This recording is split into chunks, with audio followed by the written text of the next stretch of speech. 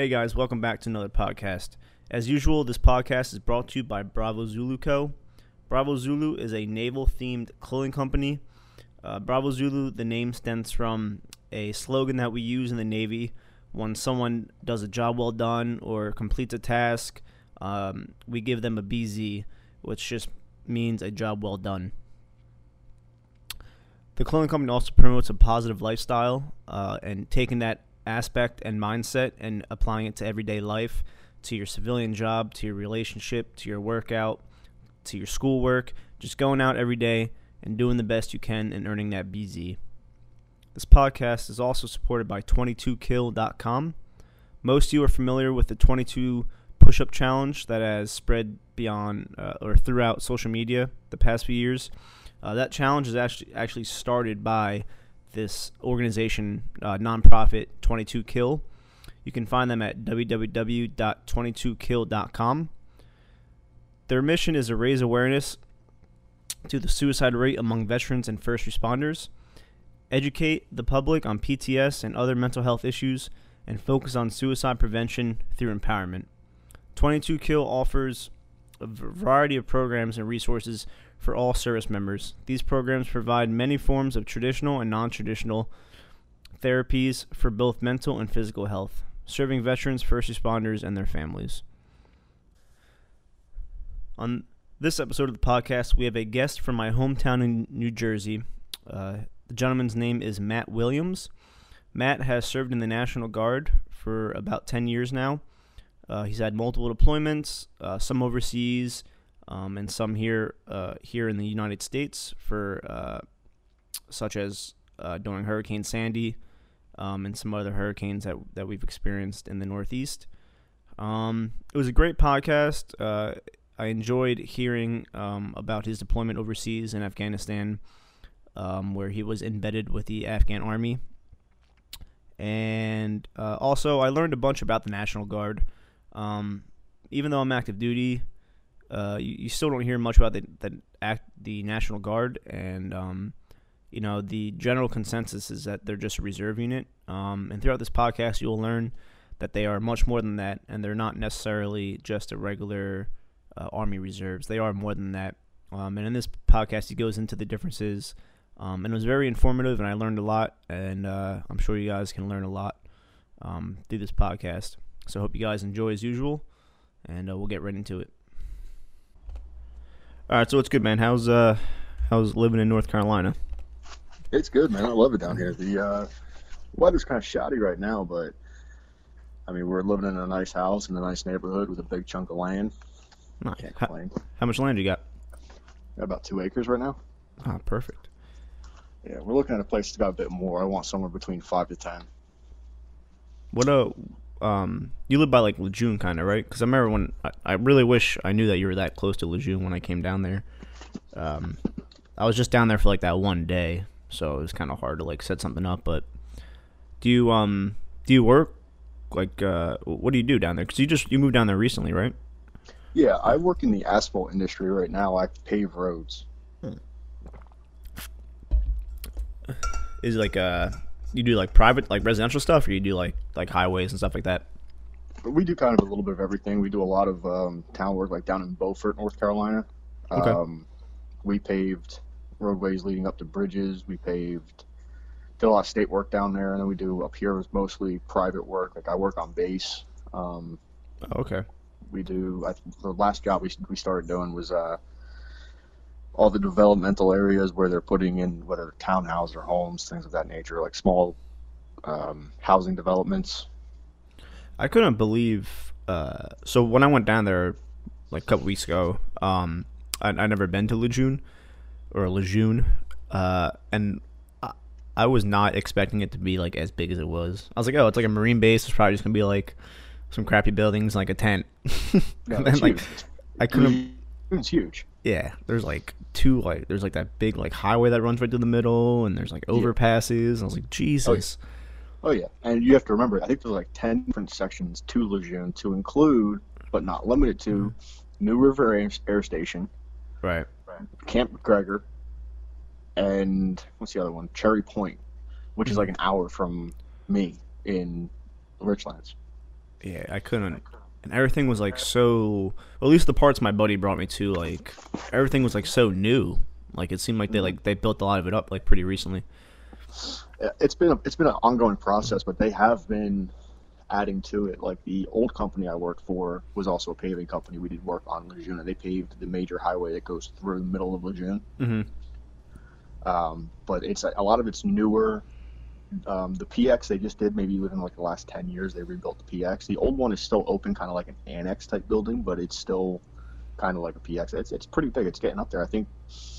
I think Lejeune is the biggest base. I think it's actually bigger than 29 Palms. I'm not entirely sure, but I think it is. I wouldn't. I couldn't believe. Like I was blown away by how big that place was. And they have like the 24-hour drive-through Nexus, or not Nex, but the like the The mini marts. Yeah, what do they call them? I think it's the MCX they call them. Yeah, but so we call them mini Nexus, but I mean whatever the marine version of it is. But yeah, I Yeah, couldn't. It was awesome. So yeah. what We brought call them the okay army. We call them shopettes. shop it? 'Cause And then that's, the big one's like a PX, right? yeah, we call them PX. The Air Force called them BX. Um, And what do you call the galleys? You call it like a DFAC, right? yeah, the DFAC. Yeah, Yeah, DFAC. It's just short for dining facility. I remember when I went to a school in Fort Sam Houston down in San Antonio. Obviously, it's an army base, but yeah, you guys do stuff all different. You do like colors like 4 times a day and shit. It's Well, like they do colors. What it is they do before colors. They sound the horn. They sound whatever the fuck they want to call that thing in the morning, the reveille, hmm prior to actually putting the colors up, and then they do something else right before they put the colors down. there's like cannons going off every time. What the hell? Winter attack. Some bases do things a little differently. But I mean, that base is really cool. Fort Sam Houston. That whole area is really cool. That's where I'm trying to go next after the sea tour. I want to go be an instructor down there. Nice. You'll like being an instructor. I love being an instructor. I really did. Do you, I know like for us it's like a C school you have to go to and you get like an NEC for it, or I believe you guys call it like an MOS. Is the same kind of setup for you guys too, or Kind of. We call it a identifier because my okay? MOS doesn't change. So when I was an instructor, I was an 11 Bravo 38. So 11 Bravo is infantryman. Nothing fancy about that. The 3 identifier is just my rank. Hmm. And then the 8 identifier itself is my instructor identifier, which I still currently hold. Okay. So yeah, so we call those NECs then. Like every time we go to like a C school, we just get another NEC. All right. So I guess same kind of thing. So you're so you're National Guard, right? Yes. Well, I guess before we get into that, I kind of want to get into. I like to get into like people's like why and why they joined and kind of like the life before the military. I mean, obviously we both You grew up in Long Branch, correct? Yes. Like your whole okay. Because I know like our lives are like weirdly like we knew each other, but like we didn't know each other kind of thing. Because I believe our dads worked together, right? Yes. Our fathers both worked together for, I think, Local 9. Yeah, okay. My dad actually is your dad still working, or is he retired? My father actually recently retired after having double knee replacement surgery. Ah, okay. But I say my dad he retired last July, almost a year ago. Okay, so and then I actually worked in Local 9 for like 2 years before I joined the Navy. They actually wouldn't accept me. Really? Yeah. First they didn't accept me because I was too young. Okay. And then I got back from Afghanistan, and they said the same thing. And my father like lost his shit on the guys at the hall. It was like he's a son and he's a veteran, and you're not going to hire him. Really? Yeah, that's weird. Holy shit. Yeah. Yeah, I applied 1 year, I didn't get in, and then the second year I went back, I got in, and then I worked there for 2 years, and I was like, I hate this. But that's when that's when like the economy was like they still didn't really have any like a lot of work. So like I was Yeah. collecting unemployment like half the time as a first year apprentice. I was like I'm making like no money right now. So that's when I decided to join after me and Martina got married. Yeah. All right, so did you went to did you play sports when you were younger? Did we play any sports teams together? I really only played sports my freshman year of high school. I played football, baseball, and wrestling. So you didn't do any like Pop Warner or like any of that stuff No. growing up? Oh, No, I okay. didn't do any of that. All right, 'cause I did all that in Long Branch, and then in 5th grade is when I moved to West Long Branch, and I started going to West Long Branch stuff. All right. So you went to Long Branch High and all that? Yes. Yeah, I graduated from Long Branch High School in 2008. I was the first class to graduate out of the new high school. All right. Did your dad work? I know my dad worked on that. Did your dad work on that? I don't know. I don't think so. My dad, the last couple of years of me being in high school, anyhow, my dad worked a lot at like Monmouth University, all the projects at Monmouth University. He worked a lot in Oswego, up in upstate New York. All the new like dorms and stuff that they built at Monmouth. Yeah, the dormitories. They did something else. I can't remember what it was. It was a new addition over by the library. Oh, okay. Yeah. All right. So we're actually the exact same age. We graduated the same year. So how long? So you just did sports just freshman year, or did you do it all through high school? I did it on and off throughout high school. I didn't do anything my junior or senior year. So really just freshman and sophomore year. I played baseball sophomore year. And then you said, no. I played a little baseball my senior year as well. Mm-hmm.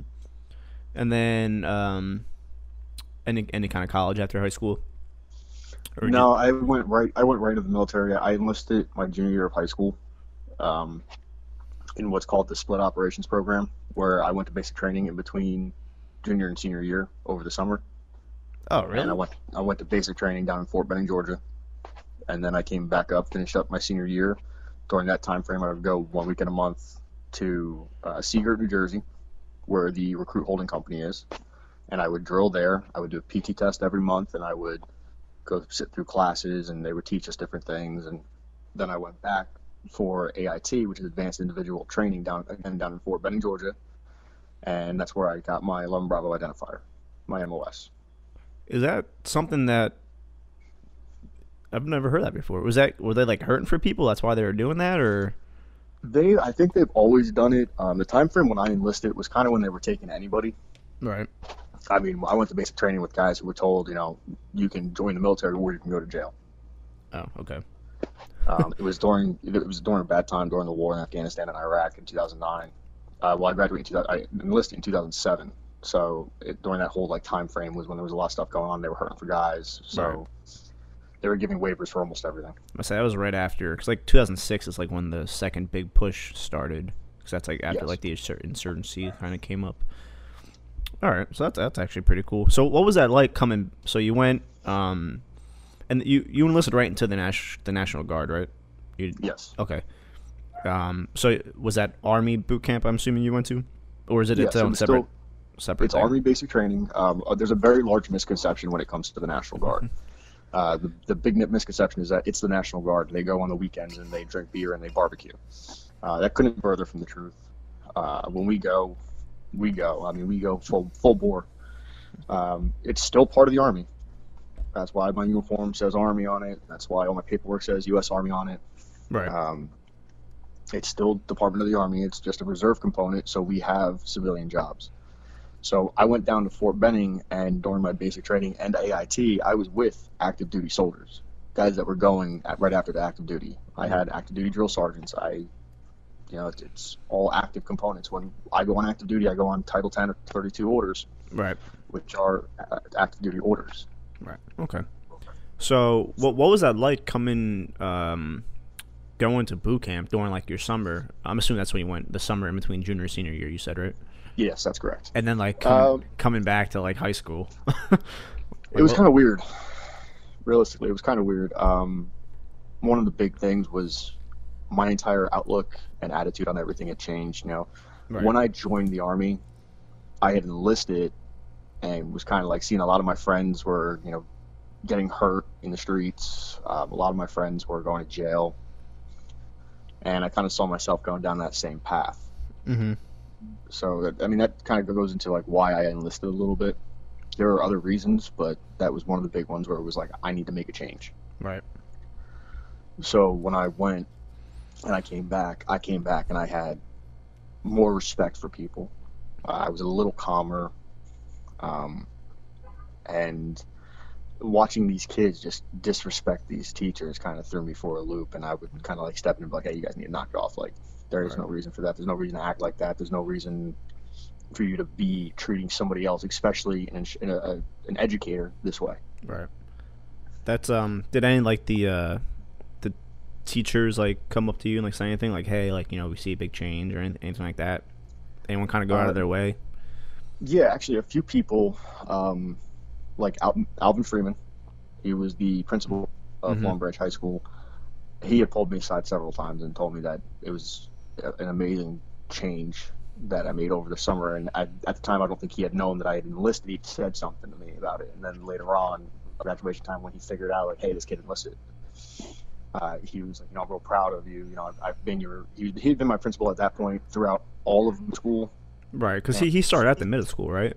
And then he was one of the principals. He wasn't the head principal. The way that it worked in Long Branch was you had your academies. Right. And throughout middle school, he was my academy principal. And then when I went to high school, sophomore, junior, and senior year, he was my principal. And then he was the senior year, he was the head principal. And then so you were you 17 in between that summer? So did your dad have to like sign anything to let you go? Yes, my parents had to sign a waiver, pretty much saying like we are allowing him to make this decision. And the reason why my father didn't have a problem with it was my cousin Jimmy Mazza, he passed away. He was killed in a car accident, and he enlisted in the Marine Corps. His parents did not want him to enlist, so they would not sign the paperwork for him. Mm-hmm. Well, they wanted him to go to college, so he went and did a semester of college. And then when he got done with that first semester, he turned around, joined the Marine Corps, went to his parents' house, and was like, I joined the Marine Corps. I'm over 18. There's nothing you can do about it.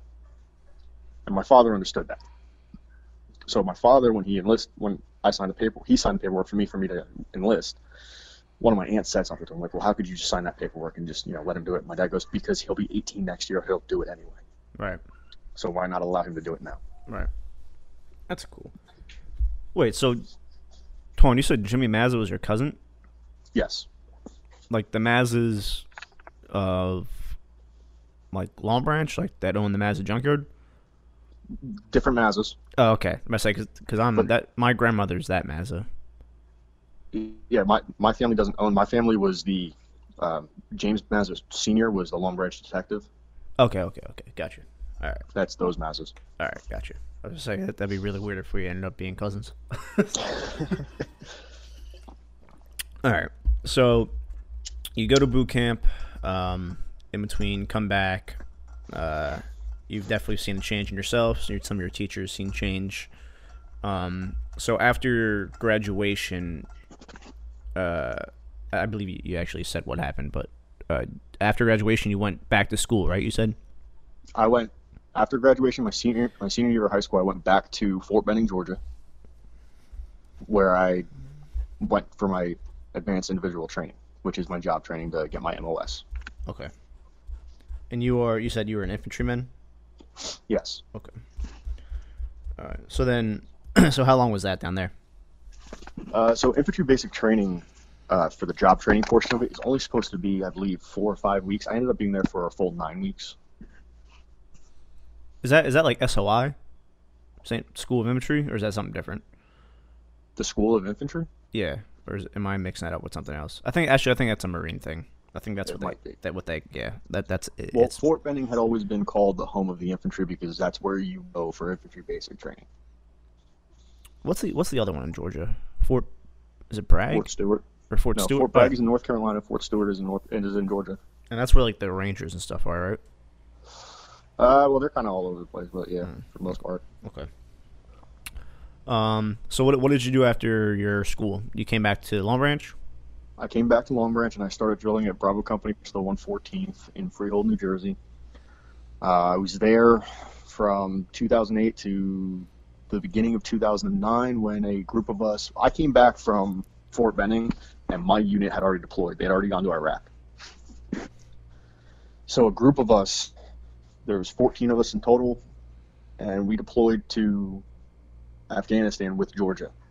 We joined the 48th Infantry Brigade under Bravo Company, and we deployed with them to the Paktika and Paktia provinces in Arsik East. We had several missions that were going on.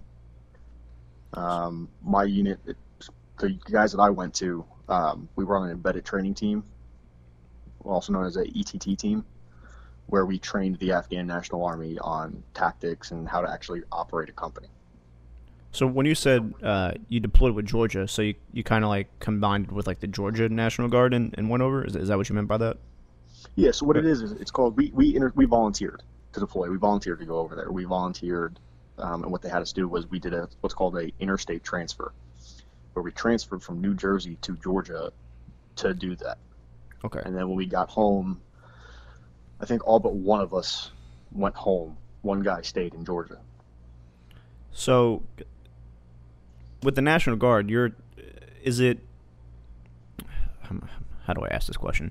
Is it broken up by like states? Like you're in like the New Jersey net? Is that how it is? It's not like a national thing? Yes, it's not a national thing. It's operated by state. Okay. When we deploy, we become federal, which is where we go under Title 10 orders. Okay. Because then you're essentially active duty at that point. Yes. So once they go active duty, it doesn't matter. We're still the same entity. Like I worked with the 509th, which is the 25th ID out of Alaska. Okay. Because isn't it like when you're, doesn't like the governor have like control of you or something when you guys are like home or something like that? Isn't that like a thing? For example, when Hurricane Sandy hit New Jersey, they deployed the National Guard, the Air National Guard and the actual National Guard, which are not the same entity. They're two different entities. Mm-hmm. And the governor said, we're in a state of emergency. I want National Guard here, here, here, and here. He gets with the higher-ups, the colonels, and the adjutant general, and they send us where we need to go. Okay. All right, I don't want to get too far ahead because I know that's like that's later on in your career, the Sandy thing. So yeah. All right, so we'll jump back to Afghanistan. So so what part of Afghanistan is that you deployed to? Arctic East. Is it like when it says like north, south, east, west? Like it's the eastern side. Okay. And so you were in charge of training the new the new Afghanistan army that we were trying to like put in place, right? Well, it wasn't the new army. What it was an existing army that just was not very effective. I mean, I remember when I got over there, their version of clearing a building was they would have one guy stand outside with an RPG pointed at the door, and one guy would go in, and if there was any kind of gunfighting, they would literally just shoot the RPG into the building. And we were kind of like, whoa, that's not how you do that. Right? So we taught them Mount, which is movement on urban terrain, where they actually go through and clear buildings properly so that if there's any kind of intel in there, or if they can capture somebody alive to get intel, we can do those things. Other aspects of it were the admin side of it, though, like the S2 shops, training, how to properly do things. I think one of the biggest struggles that we had was these guys were literally changing sides every other week. You would have guys that would just go AWOL and come back, and they'd be gone for 2 months. They'd show up one day and be like, "Hey guys, what's going on?" And we're like, "You guys can't do that." Like, right? Because you don't know if they're talking to the Taliban or whoever, right?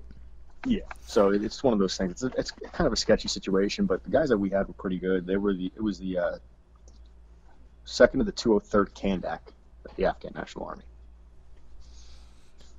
So who like owned that army? I thought like Afghanistan didn't have like a government.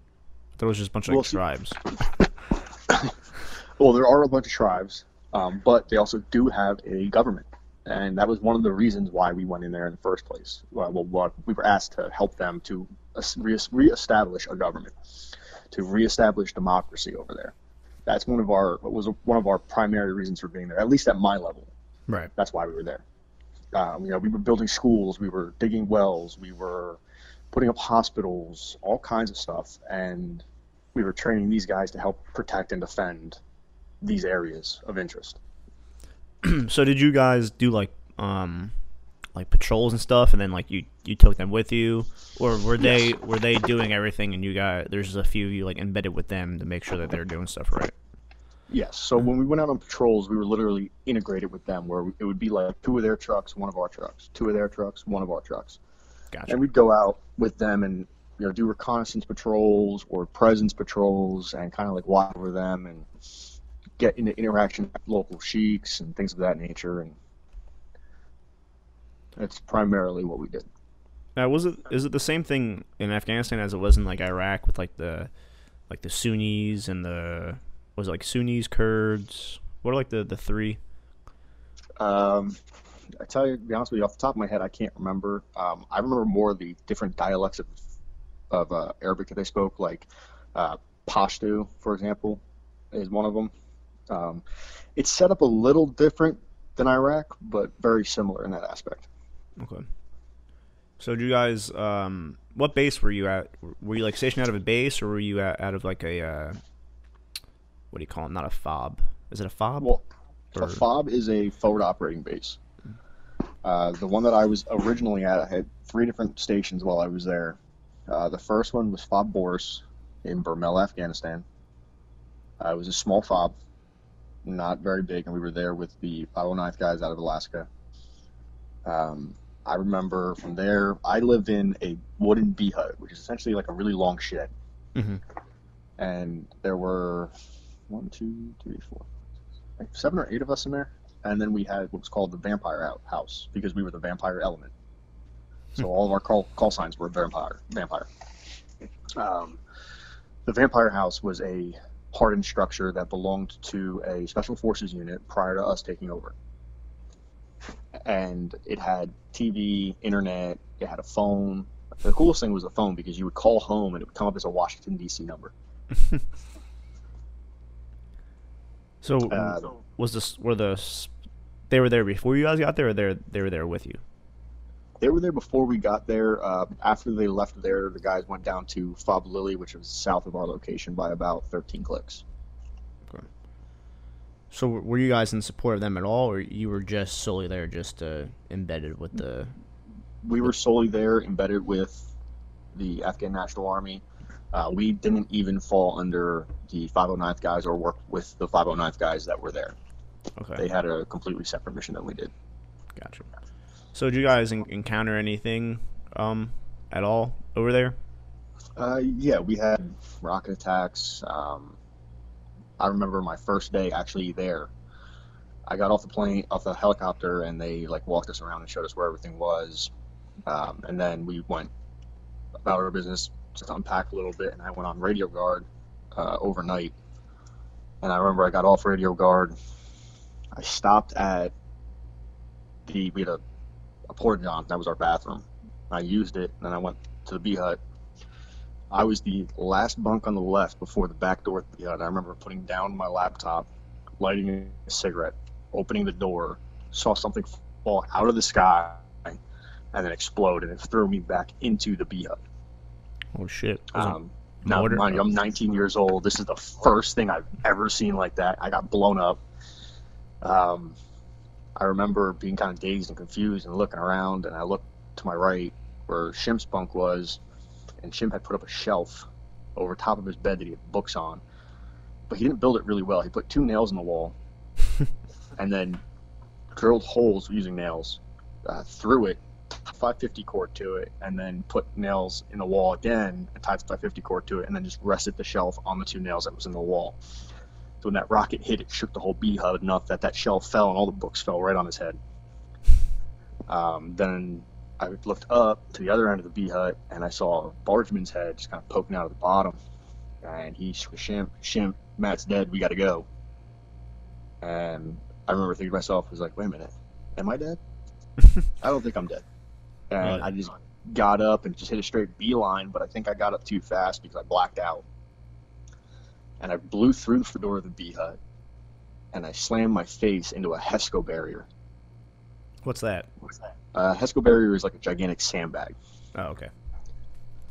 And the thing I know is I'm in and out of consciousness, and I'm just looking down at the ground, and I see ACU pants, white socks on the gravel, and a pair of boots at my waist, and Barton was literally dragging me across the gravel barefoot to the vampire house to get me medical. So was it did you get any kind of like shrapnel or anything, or was it just like the shock wave like from the explosion? It was just a shockwave. I did not have a scratch. Wow. Did you have your flak on at all or no? I had nothing on. I had Oh wow. my ACUs on, and that was it. Holy shit. And I don't have much recollection of what happened after I slammed my face. Just that for about 5 minutes. My medic, Doc Young, said that, they were sitting on the front porch of the vampire house and they saw the explosion, and the dust just like engulfed the whole area where the bee huts were. And I don't remember who said it, but Doc had said that somebody said, "Oh, well, the general did." And then they saw us just kind of like stumbling out. I couldn't hear for the next couple hours. It was just like And raining. when Doc Young was checking me out, he's like talking to me, and I remember I couldn't hear anything except this high pitched wailing sound. And his mouth is moving, and I'm not hearing shit. I'm like, I have no idea what you're saying to me right now. And he checked my reflexes, checked my eyes, checked my whole body for blood to make sure and he didn't find anything. I didn't have a scratch. Wow. Was it? I'm assuming it was like a mortar that they shot in, or RPG. It was a 107 rocket, So- 107 millimeter rocket. And did they follow up at all, or was it they're just trying to mess with you guys? No, well, every day for about a week and a half, they shot rockets at the fob. Not very accurately. Mm-hmm. They would just kind of shoot. There were a couple that went over it. I remember another time where I was on the porta-john, and we had connexes next to the vampire house. Guys were all up there looking at something. I didn't know what they were looking at. And I heard them talking about something, and then I heard this loud pop sound. I was like, what the fuck was that? So I pushed the door open, and I hear over my head, and they all are jumping off the Connex and running into the vampire house. I'm like, oh, I guess I gotta go. So I finished up as quick as I could, and I ran into the house, but they shot a rocket clean over their head. And the one guy, Sergeant Greer, he said that if I had reached up, I probably could have tried to catch it. Wow. And so that was like a daily thing. They would try to just mess with you guys and try to attack the fob. Yeah, for about a week and a half. I mean, they wouldn't actually attack it. They would just shoot the rockets and they would set the rockets up on a timer early in the morning and then leave. And how long were you at that fob? Is that where you were the whole time, or? No. We were there for quite a while. We left there and went to Fob Lightning after that, which is in Gardez. We went there and we did security forces there for a while before leaving there to go to Cap d'Ambatan to build up there. So security forces, as in your security for the fob, or was it like a town that you were kind of? It was a fob. We would do like the entry control point and towers. And we would rotate. Yeah, it was 8-hour shifts. You'd go up in the tower for 8 hours, and you'd sit there and watch nothing happen. It was very boring, very, very boring.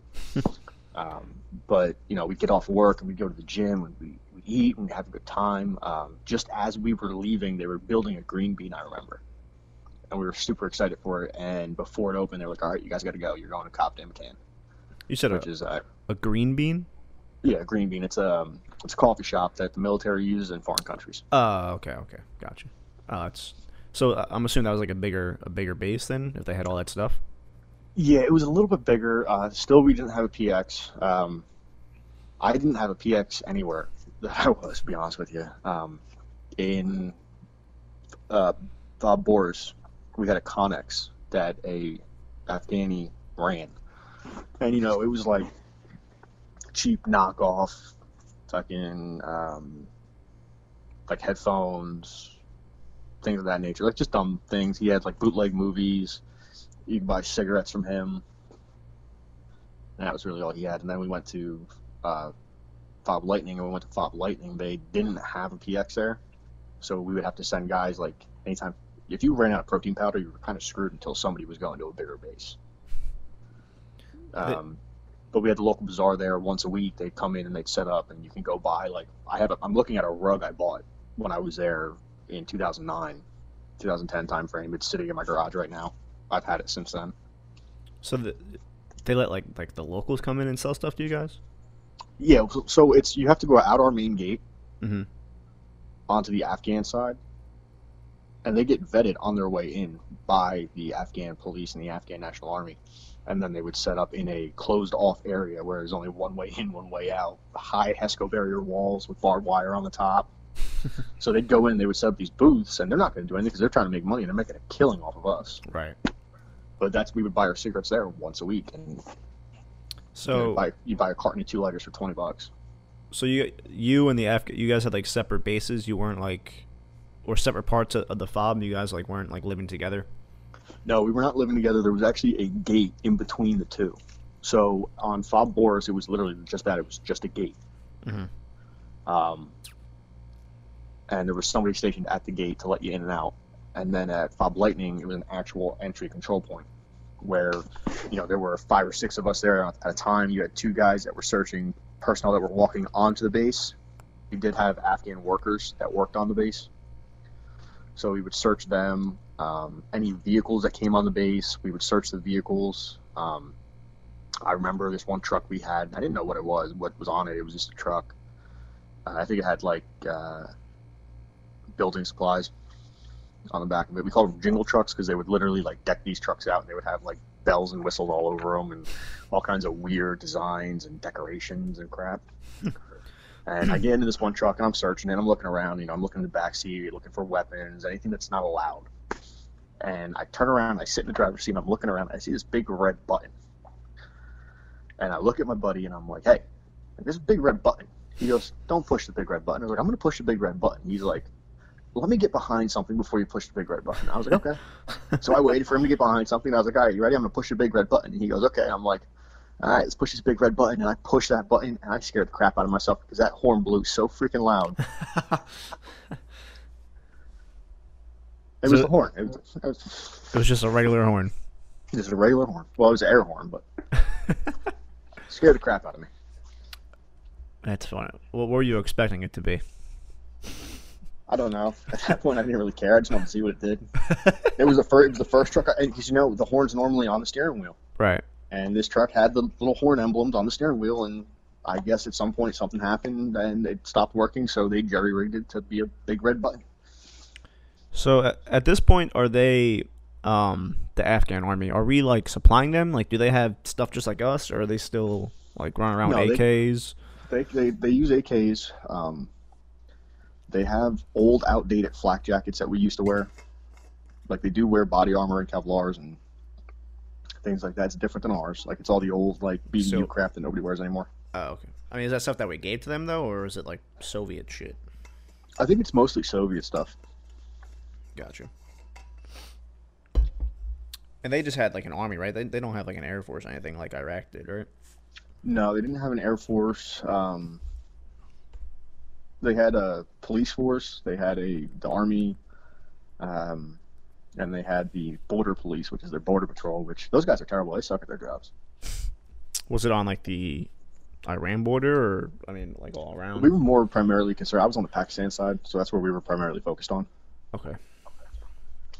Because Afghanistan's on the right side of Iran, right?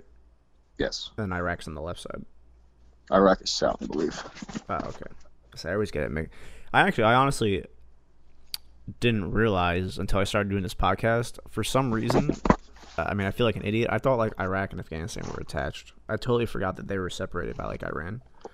Yeah, there's a country in between them. Yeah.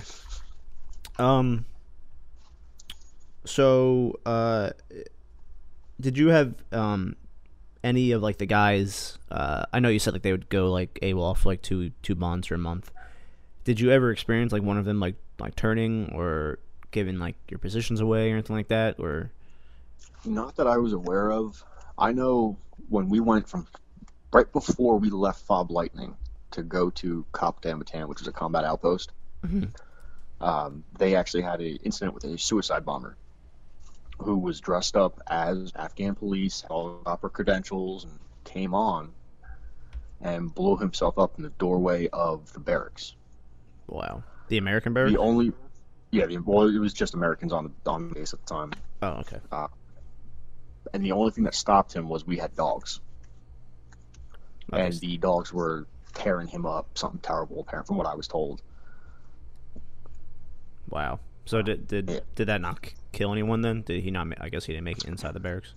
No one got really hurt. A couple guys got hurt a little bit, but just scratches for the most part, and nothing was severely life-threatening. Wow. So how much longer were you? How long was that deployment in total? Do you guys do like 6 months or? Because I know We like did 12 months. some of the army does like year. Okay, it was a year then. All right, that's intense. So any other? Did you encounter any kind of? Well, I guess was IEDs like a thing in Afghanistan that early? Or Yes, that... we had encountered several different IEDs. Okay. One of which I remember, I told you how our trucks were set up when we went out with the Afghan National Army, where it'd be like a couple of their trucks, our truck, a couple of their trucks, our trucks. Right. I was in the first truck, and I had a couple guys in front of me, and we're driving, and I think it was the executive officer from the Afghan National Army was getting all pissed off because the route we were taking. So he like drove his truck all the way up into the front of the line, told his guys to follow him or whatever, and he didn't get more than like 100 feet, and he hit a pressure plate IED. Wow. And blew that whole truck to smithereens. It killed all the guys that were in the truck. And over there they're 4-door Ford Rangers, so they've got 4 guys in the truck, and then they got 2 or 3 guys in the back seat and the bed of the truck. Right. And it just blew them all to shit. I say I'm sure no kind of armor plating or anything. Not regular Rangers. I mean, we had one of their Rangers on Fob Boris, and when I went and saw the guys that were in Oregon E, before I went to Boris, the Rangers, they had like bullet holes in them. Did they with that IED? Did they follow up at all, or is it just one that they kind of set and forget? There was some small arms fire. I wasn't a part of it because I had brought my truck around to the other side to pull rear security. Mm-hmm. So I didn't know of small arms fire. I heard our guns going off, but I did not hear the actual fire because I was inside the truck. Okay. And you guys, was that a patrol or you were going from fob to fob? That was just the patrol we were on.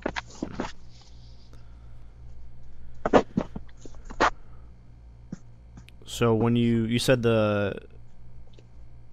at fob Lightning was the second one that you were at? Yes. Yes. Did you guys experience any kind of mortar attacks or anything like that there? Kind of like your first fob, or no?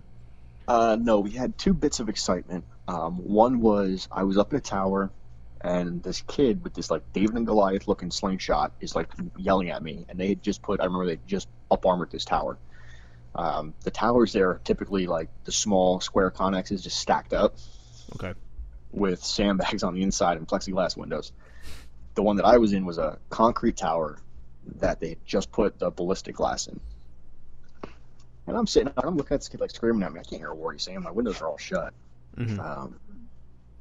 So I cracked the one window, and he's yelling at me. I can't say, I have no idea what he's saying. So I was like, look, I'm going to shake my head. And he starts winding up this David and Goliath looking slingshot and just zips this rock at me and shatters the one window. I mean, it shattered like 2 panes of glass out of this bulletproof glass. Wow. And I called up and I was like, what should I do? They're like, well, did you shoot him? I was like, was I supposed to?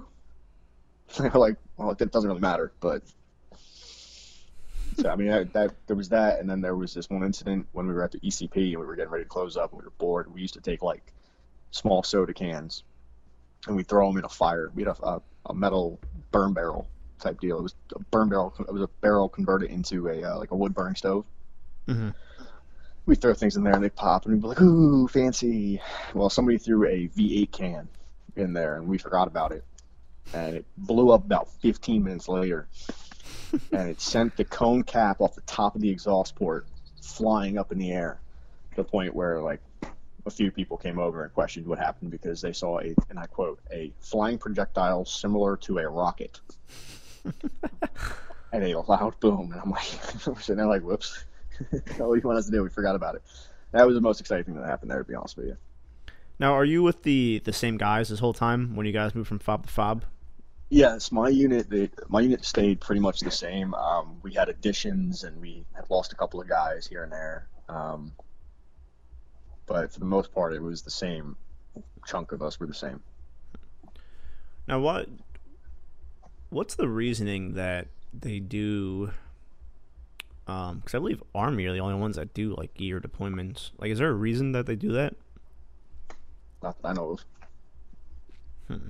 It's just kind of that's one of those things where it's always been like that. So I guess it has never changed it. Because I mean, I know. I mean, like ours are normally like 6 to 7. Because normally they're 6, you always get extended to 7. And then same with the Marines over there. Normally they only do like 6 or 7. Well, what you have to remember is that the Marine Corps is still part of the Navy. So they're going to follow the naval guidelines. So if the Navy Yeah. decides, hey, we're going to start deploying for a year, the Marines are going to start deploying for a year. Right. Yeah, that's a good point. I wonder if it's more because you like Army. You guys kind of go in and like control stuff, right? So maybe it's like part of like you guys need to like secure the relationships with the locals more, so they don't want to keep changing you guys in and out. Maybe something like that. It could be. I mean, like I said, it's just one of those things. I'm still at a lower level. I'm only an E6. So they don't really tell me why we do things. They just kind of tell me, make this happen, and I make it happen. All right. So you leave Fob Lightning. How long into the deployment is that? Are you like halfway done at this point, or? We're about 3/4. We're almost done at this point. You've got a few more months before we leave, and they decided to bring the whole unit back together before we left. So they took the guys that were at Fob Lightning, and we got relieved by military police from the 82nd Airborne. And we go to Fob Lightning, and that's where we stayed the remainder of the time there. And there wasn't a whole lot to Fob Lightning. Mm-hmm. It was a square, had a couple buildings on it. We did not have showers. We did not have working toilets. I remember the urinals that we used were 4 or 5 inch thick PVC pipes. There were 3 of them that were just kind of dug at an angle into the ground and backfilled with gravel. The shitters that we used were Big Will made them. Big Will was a really, really large black man. And when I say really large, I mean Big Will was tall. This dude was tall. Well, he built these things to his specifications. So the first time I went to go take a dump there, I sat down and my feet weren't even touching the ground. I'm funny. like, this is terrible. Like, who did this? He was part of your unit, I'm assuming. Yes, he was one of the other guys. There were, I think, 3 or 4. I think 4 Williamses in total. Oh wow. Yeah. So your feet are just dangling. My feet are just dangling, and that was around the same time frame where I got introduced to burning shit. Oh, like where you burn it afterwards? You mean? No, like First Sergeant came up to me and was like, "Hey, I need you to do something for me." I was like, "Sure, First Sergeant, what's going on? I'll do anything you need me to do." He's like, "Glad you have that attitude. Grab that fuel can of JP8 over there and meet me by the shitters." And I'm like, "Oh God, what's happening?" Yeah. So you just poured it on top and lit it on fire, kind of thing? Yeah. Well, you have any idea how hard it is to get JP8 to catch fire? I found out that day. Because I know JP5 is aircraft fuel, right? What's JP8? Diesel. Oh, okay. Oh, duh. That makes sense. That's what my It's ship. just- That's what my ship runs off of. Yeah, it's the red diesel. Yeah. So, And then any kind of excitement there at that last fob? not while I was there. Like I said, right before I got there was a suicide bomber. While I was there, I did see a monkey jerk off on the back of somebody's head. What I don't even know there was monkeys in Afghanistan. Yeah, it was one of the A&A guys' pet monkey. What's A&A? Oh, Afghan Army? Afghan National Okay. Army. Yep. Yeah, okay. Yep. Afghan National Army, yeah. That's hilarious. He did it on one of the American guys? Yeah, one of the Americans, the monkey would used to just like run around and climb up on us and like he'd sit on our shoulders and try to steal our food and like, I can't remember who it was. I can't remember the guy's name, but he just climbed up on the back of this dude's head and was like sitting there and he had his front hands holding his head and then he took his back right paw and just started jerking off and like humping the back of his head and then just That's hilarious. I So, was real happy it didn't happen to me. how did you feel like that you guys did while you were there? You guys feel like you accomplished your mission? I felt like we did, yeah, for the most part. From what we were doing, I did. I felt like we did some pretty good. And then my buddy, who I became friends with after the fact, was actually part of the unit that replaced us while we were there. So how long is that like that turnover time when they show up and you leave? A couple weeks. So because you guys had like hand over all the intel and stuff like that. I'm assuming. Yeah, well, they started sending some of us uh, through the pipeline to go home earlier than like so the guys would come in, and I think the bird that took me off that base was bringing guys back. So it was kind of like a 1-for-1 swap, Mm-hmm. and then certain people would stay back and help them integrate with the area of operations from where we were working. Dude, did you guys fly like Germany? Because I know that's like where a lot of people flew in and Well, out first we flew around Afghanistan for a bit to a couple different places, and then like we went to Fob Salerno, Fob Lightning, and I remember I think it was at not Fob Lightning. I'm sorry, it was Camp Phoenix. We had these things over there called blood chip belts, and they're are just typical riggers belts, but on the back of them, on the inside, they have this piece of paper that's in like plastic. To get the paper out, you actually have to cut it out. Mm-hmm. And you pull the paper out, and it essentially says in like 12 different languages or something like that, I'm an American, get me to a base and you will be compensated. Mm. So they were serialized, so we had to turn them in. Gotcha. Well, they never told us we were turning them in. So none of us had belts. So we all go immediately, we turn these things in, and we immediately haul ass to the PX to get a belt. Well, there are no tan belts left. I picked up the last black rigger's belt that was there. And that's the belt I still wear on my uniform today. And no, that is not authorized. Oh, really? So you guys have... See, that's weird. So for us, only chiefs and officers can wear tan. E6 and below have to wear black. Yeah, well, for us, everybody wears tan. There's okay. no... We all wear the exact same uniform. The only differences in our uniforms are our ranks. Mm-hmm. CIBs, EIBs, if you have them, any badges that you have, you know, which are just kind of like awards. And then our dress uniforms differ slightly, but our combat uniforms are all the same. Yeah, ours are the only difference. Like, well, I mean, we're not wearing the blue camis anymore, which I hate. I just had to drop $700 on the new uniforms, the new working uniforms. But our actually, I don't know what it is on the new ones. I know on the blue ones, chiefs and officers had gold, like name plate. The threading was gold for like their name and stuff. Ours are just gray, and then officer warfare devices are gold. Ours are silver. Hmm. But our new ones are. Have you seen our new ones? The Type 3s. No, I haven't seen them. They're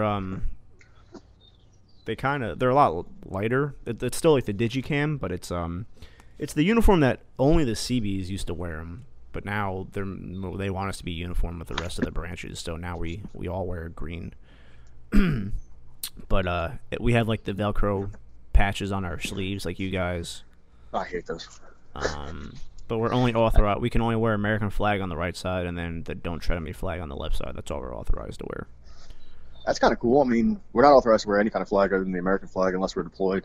Like I have, where is it? There it is. So I have a couple different patches I wore on my left side while I was deployed. Mm-hmm. I've got I have the ISAF patch. And then I have it's a crossed flags. It's American flag and the Afghani flag. Oh, that's cool. And then when I was over there, I actually still have the 22203rd embedded, the 22203rd Candax patch, which is actually what we wore on our left shoulder while we were there, just to try to like help with the cohesion. I must say, because that's what on your left side is like where you guys like wear like what you are, right? Like doesn't like Airborne wear like the Airborne patch, like Rangers? Oh no, I'm sorry. It was on our right side, underneath the American flag. So we have the way our shoulder sleeve insignias work is our left side is our unit. Mm-hmm. And then over top of that would be like an identifier. Like if you were like an MP on duty, you would wear an MP patch there. Infantry, we don't wear anything there. Most people don't. But when we were deployed to Afghanistan, we wore either ISAF or the cross flags. Gotcha. And then the right side is what we call your combat patch, which is if you went to combat, you wear what unit you went to combat with patch, whether it was Big Red 1, whether it was the 48th ID, the 50th IBCT, the 120th, whatever it was, is what you wore. Okay. And then you guys have the actually, I think that's on your dress uniforms, like the wreath with the rifle going through it and stuff. Isn't that like infantry? No, so the wreath. Well, yeah. So okay, the combat infantry badge is a rifle Mm-hmm. with a wreath behind it. That's the first award. Second award is 1 star. Third award is 2 stars. Fourth award is 3 stars. I've never met anybody with more than 1 star. So, and that's just if you are in combat. I believe the regulation still reads if you receive and return fire.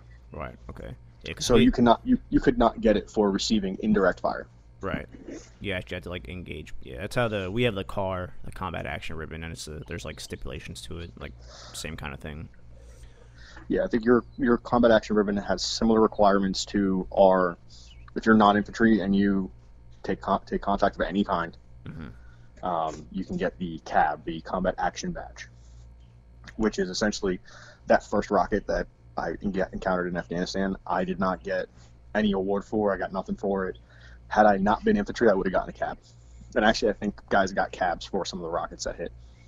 Oh wow! But since you're infantry, you didn't get it. Mm-hmm. Oh wow! Yeah, the only people in the Navy that really have cars are corpsmen, honestly, because we're attached to the Marines normally. Yeah. Which is pretty cool. Like I had a when I cross rated, like when I was subs, like my only encounter with corpsmen were like the corpsmen at like the base clinic who like did nothing. So like that was like my interpretation of like a corpsman. And then I went to corps school, and all of like the chiefs and stuff were all like E4s, like junior corpsmen in the initial push. So like every chief had like Purple Heart, and like some had like Navy Crosses. Like half of them had like hearing aids. Like I was like, holy shit! Like corpsmen are pretty badass, I guess. Yeah, docs. I love docs. One of the few MOSs that infantrymen actually love are docs. We love medics because they go through the same shit we go through. Right. We go out to the field. We used to have docs. They would go with us. Yep. I loved it. I loved everything about it. I am now actually no longer what's called a light infantryman. Mm-hmm. I am mechanized infantry now. Is that like tanks and stuff, or? Yeah, I'm on a Bradley, which I'm not thrilled about because Bradleys are really small and uncomfortable and loud and annoying, and I don't know anything about them. So I mean, I've been in for 11 years. I just signed another 6-year contract, and the Bradleys, I get there and like, well, tell us what you know about Bradleys. I was like, there's a big gun up top. There's tracks underneath of it, and when you piss it off, it shits out infantrymen. So what's the difference between a Bradley and an Abram? Because isn't that the size of the cannon? Oh, okay. Abrams are bigger. They do not. I don't think they carry personnel in them. A Bradley does. Okay. Because that's like our main tank, right? That we use the Abram. Yeah. Well, technically, the Bradley is technically not a tank. The Bradley is technically a APC, a armored personnel carrier, much like the 113, which we do also have. My first sergeant, his truck is a 113. The Bradley has a swivel turret, so it has a full turret on it that can rotate 360 degrees, and then it has a 20 millimeter machine gun. Oh wow. So how does that work? So your first deployment was out of Jersey, right? Or no? Out of Georgia. Okay. I mean, you lived at Jersey at that time, though, right? Or no? Yes, I lived in New Jersey. When I volunteered to go and I got accepted, I flew to Camp Shelby, Mississippi, in Hattiesburg, where I did my mobile train-up, or mobilization, where I went through training. I had to qualify. I had to take a PT test. I had to take a PP test. I had to... what else did I have to do? I had to go through like dental, vision, medical. Right, the whole workup. The whole 9 yards. It was a pain. I remember we got down there and they were like, all right, you guys are on lockdown. You're not allowed to leave the base. So naturally, the first thing we did was went down to bar. I'm pretty sure I drank more that week or that month than I ever had before in my life. So how does that work now that you moved to North Carolina? Do you just like So switch? I Like, did a interstate transfer okay. because we moved down here. I was not driving up to New Jersey anymore to do anything. But what the hell was that? If you want to actually back up a little bit into my career, after I came back from Afghanistan, I went back to a regular to Brow Company first at 114th, Mm-hmm. and then I actually went to Germany for about a month and a half. Well, I guess And we did kind of skip ahead of the end of your deployment. yeah, because there's still like a bunch of stuff in there, and then another deployment before I moved down here. Okay. All right. So yeah. So so you get back from that first deployment, and then you said you go back to Germany for something. Yeah, so I volunteered to go to Germany for my annual training, how the National Guard does 1 weekend a month, 2 weeks a year. Okay. Well, we were going to Germany to play war games against the 173rd out of Italy, an airborne infantry unit out of Italy. So we went to Hohenfels, Germany, and we linked up with the 1-4 infantry. And from there, we went out to Grafenwehr, which is it's like a tank range. And the 173rd guys, they did an airborne jump in Hohenfels, and then they came with us to Grafenwehr. And it was really just a lot of mount scenarios, a lot of like woodland patrols, and it was essentially a gigantic laser tag match. Mm. And we had a lot of fun with it. Froze our fucking dicks off, though. It was so cold. So you guys fought against the Italians then? No. The 173rd is United States Army Airborne Infantry. They're just stationed out of Italy. Yes. Oh, Yes. okay. But we helped them with their train up to deploy to Afghanistan. So they're like a forward deployed unit, I guess. Yeah, it's just a duty station. It's just like the 1-4 infantry guys over in Germany. That's where their duty station is. So like how you're in Virginia right now, right? Yeah. So how you're stationed in Virginia, Mm-hmm. they're stationed in Italy. Same way we have guys that get stationed at the DMZ over in Korea. Yeah, I guess that makes. Yeah, there's a big Navy hospital in Naples that we can get stationed at. So I guess same kind of thing. Yeah. So we did that, and I came back from that. That's around the time Hurricane Irene happened, where, as we all know, nothing happened during Hurricane Irene. And then I just, did my time, contemplating getting out, signed another 6-year contract, and then deployed. Well, then what made Sandy you happened. what made you do that? Because you said you were contemplating getting out. What made you? Because it was coming up on my time. I was a year out, and I was thinking, I want to get out, but I want to deploy again. I want to do something else. Like, I was kind of bored. Mm-hmm. So I was thinking about getting out. I was actually contemplating filling out an 18 series packet to go to Special Forces. And they were like, well, you can't do that if you don't re-enlist. So I was like, okay. And they were like, well, I was like, let me think about it a little bit. They were like, listen, you have 2 months until you get out, until your 1 year mark of when you get out. And I was like, okay. So they were like, if you re-enlist now, you'll get a $10,000 signing bonus. If you wait 3 months, you won't get that bonus. Oh wow. So I re-enlisted. Hurricane Sandy ended up happening, and I was on state active duty for like 5 months. So how does how does that work? Because I remember like the National Guard being out there like during that. So like, but what? I mean, you guys like, what do you do exactly? Well, it depends. So there are different missions. You have the search and rescue missions, which I was not on those. My first mission while I was there was we were at Arthur Brisbane in Wall Township, New Jersey, and we didn't know it at the time, but apparently anybody that had to be evacuated who had some sort of mental disorder got sent there. We figured that out pretty quick, and we started calling the place Alpha Alpha Looney Bin. I remember when we were there were a couple things that went on, like somehow the fire alarm ended up going off, and we had to like cut a door open and get down there to shut it off because the door was locked and we couldn't get in. We had a tree fall across the front of the building. Nothing major, just kind of like dumb stuff like that happened. So when you're like deployed like that, like in country, like do you have to um like stay there and stuff and like sleep on a cot, or can you like go home every night? Like how does that work? So at that point, we were not able to leave because for one, we didn't have vehicles. All we had was Humvees, Okay. and the storm hadn't actually hit yet.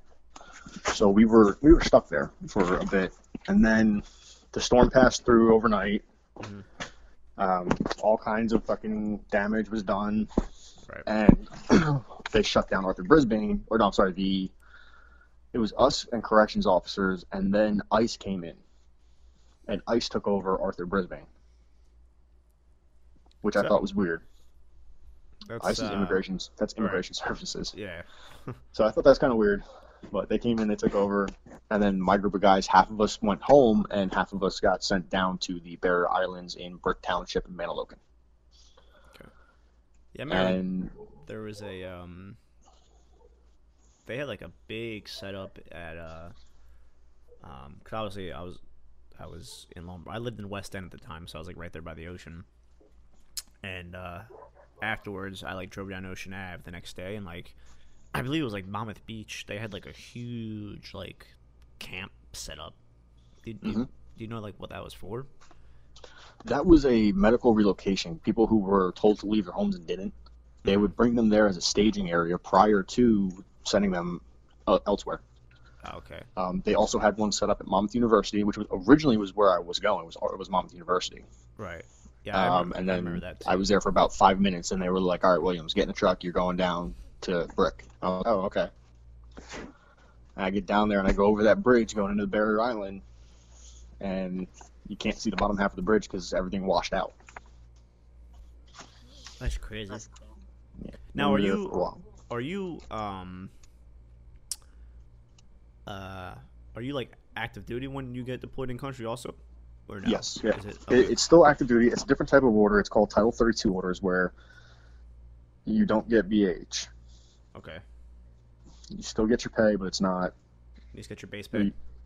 It's your base pay. You don't get hazard duty pay. You don't get. And we should have gotten hazard duty pay for that because I mean we were in deep ass water. It was cold, and then we had setups all over the island, and we were stopping looters. And the guys that were there originally, I remember, were the 113th guys from like Piscataway, New Jersey, and they they got relieved because guys were like stealing TVs out of like houses.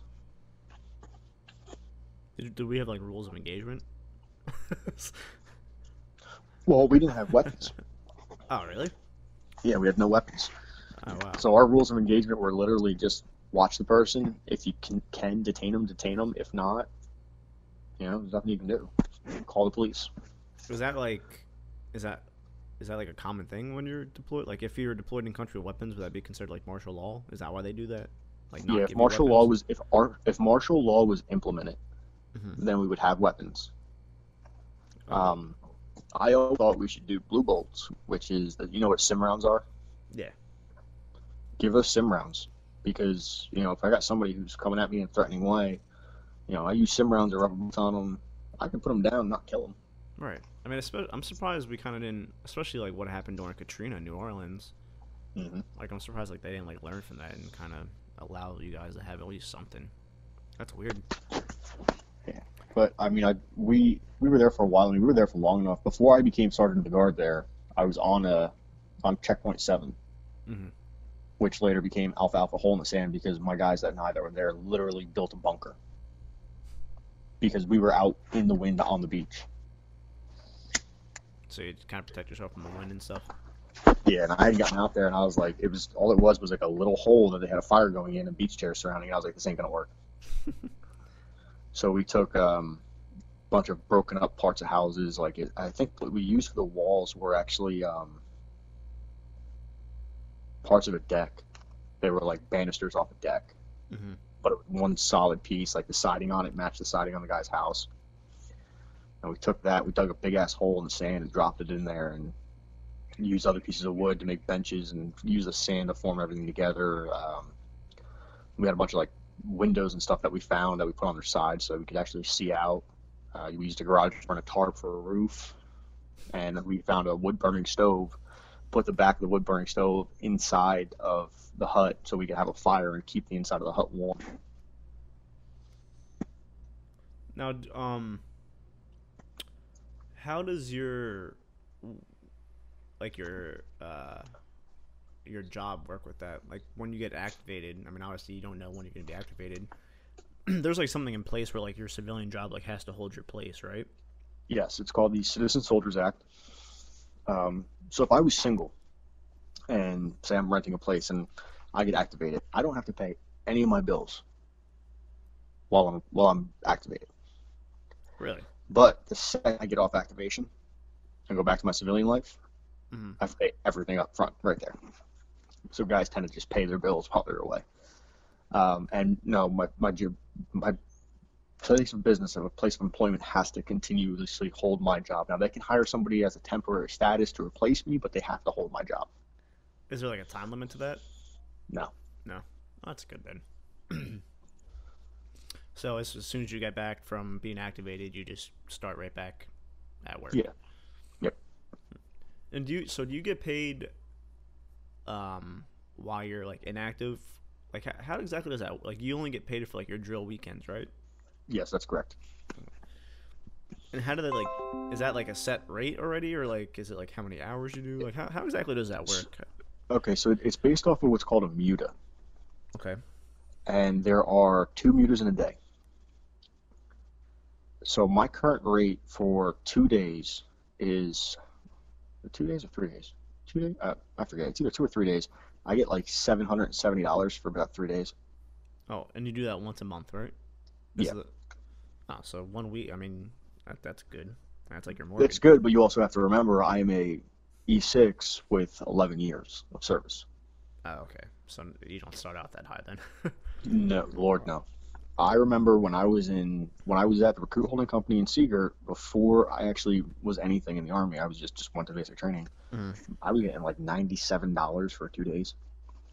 Now, how did that work while you're in? I meant to ask you this and I forgot. While you were a senior in high school, did you still have to go drill and stuff? Yes, 1 weekend a month.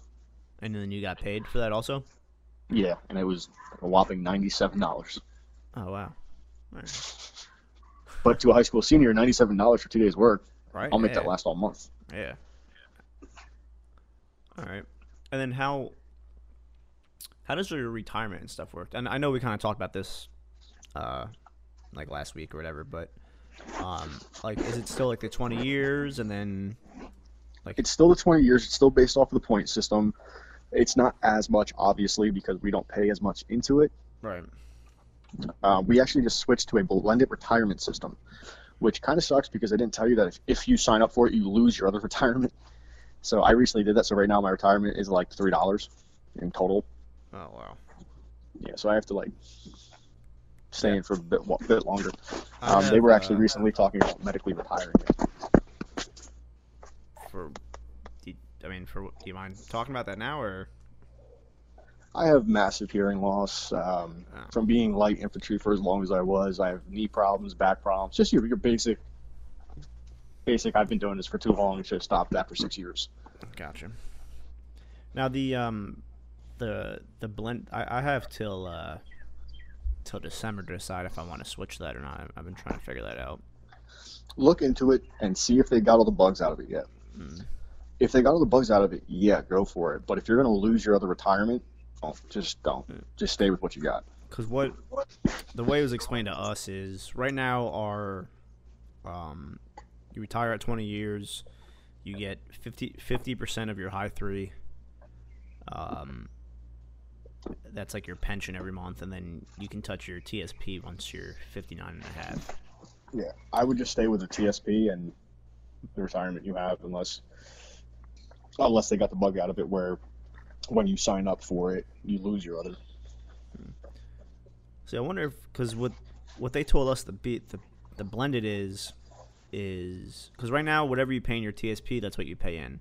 Mm-hmm. But what they do with the blended for us, I don't know if it's different for active or whatever, but they'll match up to 5% into your TSP. So if you put in 10%, they'll match up to 5%. So technically you'll have 15% going into your TSP. But Yeah, it's the same setup. then your pension, instead of 50% of your high 3, you get 40%. But you also get a mid-career bonus when you re-enlist, like halfway through. Which I, sometimes I mean, corpsman, we don't get a bonus at all. If I was still a submariner, my bonus was 60,000 for re-enlistment. Good lord. But corpsman, we don't get shit.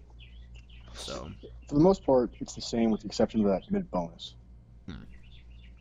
but and that's like based. That's not even a set rate. That's like based off like needs of the Navy and all this other stuff. And the Navy doesn't need corpsmen, so I'm sure it's not that high. But yeah, I gotta figure that. Like I said, I have still like 6 more months to figure it out. But so, how did it work? I know we kind of jumped into that earlier. How did it work when you moved from Jersey to North Carolina?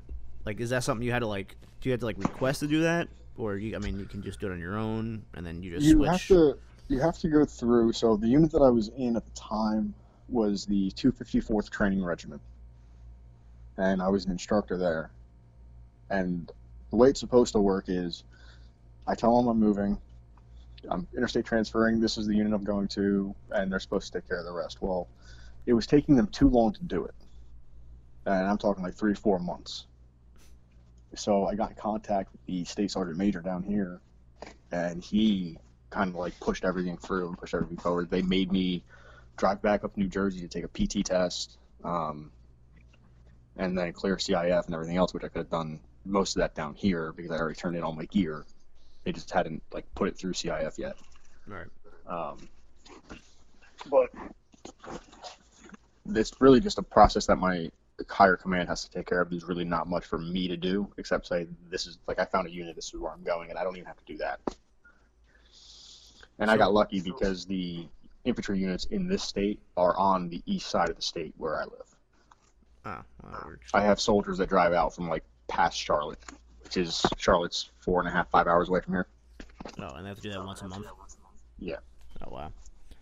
Now, when you were an instructor, what did you did you teach during that one weekend a month, or not usually? If I wasn't there for the course, so I would go and spend 2 weeks teaching.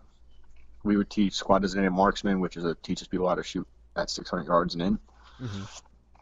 We would teach infantry advanced leader course. There were a couple other courses that we taught, but it was very rare for us to teach anything other than SDM. To be completely honest, that's mostly what we did. And if I was there on the weekend for my drills, I would just kind of help out and help teach the guys like while they were shooting, things of that nature. So you guys shoot and stuff during those weekend drills? Yeah. Oh, yeah. Okay. Like we do a lot of, when I was in the 114th up in Jersey, we did a lot of live fire drills. Like we did a lot of squad level, team level, platoon level live fires. We did a lot of raids. We did a lot of clearings, like clearing buildings, houses, villages, setting up for short and far ambushes, near ambushes, and we realistically just went to the field and were infantrymen. That's what we did. I mean, now the unit that I'm in now, they're just getting into squad level live fires and things of that nature, and they are actually, I spoke with the captain who is in S2, in the S2 shop, who's the training shop, and he actually is trying to bring me on full-time staff to be the battalion training NCO. Now, is it easy for what was I about to ask? Like, when can you go up for like E7? So the way that it works is it's based off of a point system. Time and grade, time in service. Do you have the appropriate schools? Like I have to go. I'm going in January to the advanced leader course. Okay. I have to go do that, and then I have to do what's called SSD 3, which is structured self-development level 3, and then I have to go to the senior leader course to become a E7.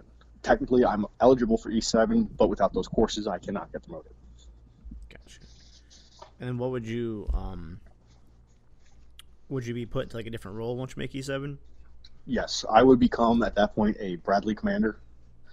Right now, the way that the structure in my unit works is kind of weird. and I'm not used to it. Like I said, I was a light infantryman, so I'm used to like my platoon sergeant being the platoon sergeant. He's in charge, lieutenant's in charge. That's it.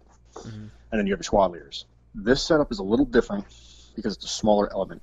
So in each platoon, there are 2 elements. You have your Bradley crews, and then you have your dismounts. I'm in charge of the dismounts in my platoon. So I go to the field with all the dismounts, and all the crews go somewhere else. They go to the Bradleys. So my platoon sergeant is no longer in charge. My lieutenant is no longer in charge. That's where I step up, and I'm the dismount platoon sergeant. And I have to run. I have 3 squads under my command, and we go from there. And that's right now? That's right now. Okay. So my role then would change, and I would go to the Bradleys. And the guy who was in the who's in the platoon sergeant position now would go take over my position because he's not an E7. He's not willing to be promoted. Gotcha. Okay.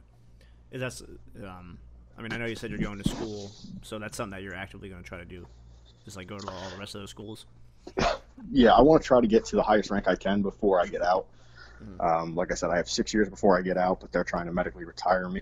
We're talking about trying to medically retire me. So if I can make it to 15 years of service before they medically retire me, I will retire with 100% of my pension. Okay. And I'll keep all my benefits. If I get medically retired before then, I'll keep all my benefits, but I will not get 100% of my pension. Gotcha. So is it pretty easy for you to go, do a lot of guys like go active duty from the National Guard, or is it not parallel? Like It's to actual parallel. Army? No, it's parallel. I go. Usually what they'll do is they may drop your rank depending on how long you've had it. Mm-hmm. Like if I went right now, I'd keep my rank. But if I went, say, 2 years ago, 3 years ago, I'd probably lose it and go back to E5 for about 6 months and then probably get it back. Gotcha. Has that ever crossed your mind at all? Yes, actually, the time frame Hurricane Sandy was happening, I was thinking about doing it. Mm-hmm. But I had just gotten my E5. I was kind of not willing to give it up. Yeah, I know. Like in the Navy, like E5 is like your first like leadership like rank. Like when you actually start like feel like you're actually doing something. Is it like the same thing in the Army? Yes and no, depending on your skill set. So an E5 is typically a team leader Mm-hmm. in the Army, in our platoon structure. I was a 4 team leader, and then I was an E5 squad leader. And typically your squad leader is E6. Gotcha. And then I got my E6 on my last deployment in 2015. January of 2015 is when I became an E6. Yeah, 'cause I know like in the Marines, like E4 is like pretty it's like a big deal, which like it's really not at all in the Navy. Like I've seen like E4 Marines like have like lower ranking Marines at like parade rest and stuff. Well, yeah, that happens in the Army too. Because technically, anybody who holds a higher rank than you're supposed to stand a parade rest for. Right. Now, the Army, as E4s, we have these things called specialists, where it's not supposed to be a combat rank. Like if you're a specialist in a leadership role, you're supposed to be a corporal in the infantry, like in a combat MOS. Something got screwy somewhere and it doesn't work like that anymore. Well, you guys so like E5 really... is I'm sorry. E5 is like your really first non-commissioned officer role. I must say, because you guys like really like embrace like that NCO thing, right? Like just Yes. like the Marines. Yeah, see, like it's weird in the Navy. We really it's just a different beast, I guess. Not even. It's just we really don't care about like NCO, even though we are like it's not like a because you guys have like the NCO school and stuff you have to go to, right? Yeah, they're called NCOES academies. Before you can become an NCO, you have to go through bear with me here because the names have changed so many times since I've been in. I think they call it BLC now, which is Battle Leader Course or something like that. It used to be the Warrior Leader Course, WLC, and before that it was PLDC. And that's to get that rank, and then become an E6. Technically, you're supposed to have ALC, which is Advanced Leader Course. And then you need Senior Leader Course to get 7, Master Leader Course to get 8, Then you have to go to the first sergeant's course to get your diamond, and then you have to go to Sergeant Major's Academy to become a sergeant major. Oh wow. Yeah. See, I just it's like my one thing with the Navy. I hate how like we make rank and stuff. It's just it's just a retarded system compared to like what everyone else uses. Like we like take a test and then like you have like really good like sailors who just aren't good at taking tests, and then you have like a shitty person who's like good at taking tests. Like they'll just make rank every time because they're So just, for us, it's like I said, it's based off of like time in service, time in grade, things of that nature, and then you have your evaluation reports. right. It's based off of that. So off your evaluation report, you get points. So the more points you have, the better, right? Yeah. But you have guys like me who I have a total of like 6 college credits. So I have almost no points for college. I had a guy get promoted over me a couple years back when I got my 5. He got promoted before I did because he had college points. I shot better than him. My PT was better than him. Everything was, good, and I had more awards. I maxed out on awards. I was maxed out on awards after my first deployment. But because he had college courses, he ended up having more points than me. Yeah, I hate that. It's the same thing. And Same. you know what his college credits were in, like, what was it? It was what's that called? It was in like retail sales or something like that. Yeah, same kind of stuff happens. I guess it's just every branch. Yeah, it gets enough. I had a guy at my last command. I'll like never stop telling this story, but he was an E4, and he got like higher tenured out. I think at this point he wanted to get out, but like the command did like nothing. Like we could have capped him. Like there's a lot of stuff that like they could have done. Dude had like 2 NAMs with Valor from Afghanistan. Like saw like nothing but combat. Like just badass dude. But we have like other corpsmen who like don't have any warfare device, have bounced from like clinic to clinic, and like my last command would like bend over backwards for them, but like did nothing for like this freaking war hero. But same kind of thing. It's because like they all went to like college and stuff. It's weird. Navy's like very weird when it comes to stuff like that, especially like in the medical. Because corpsmen is actually we're not. We're kind of like the Marines. Like we're our own. Like we're the medical corps. We're not like rates of the Navy. We're like our own little thing. It's kind of weird how it's set up. Yeah, I know how it works. I've had many friends that were corpsmen. Yeah, but it is what it is, I guess. A lot of people get paid way more money than us making those decisions. Oh yeah, I know how that is too. But I actually start college tomorrow. Tomorrow's my first day doing online using TA. But all right, so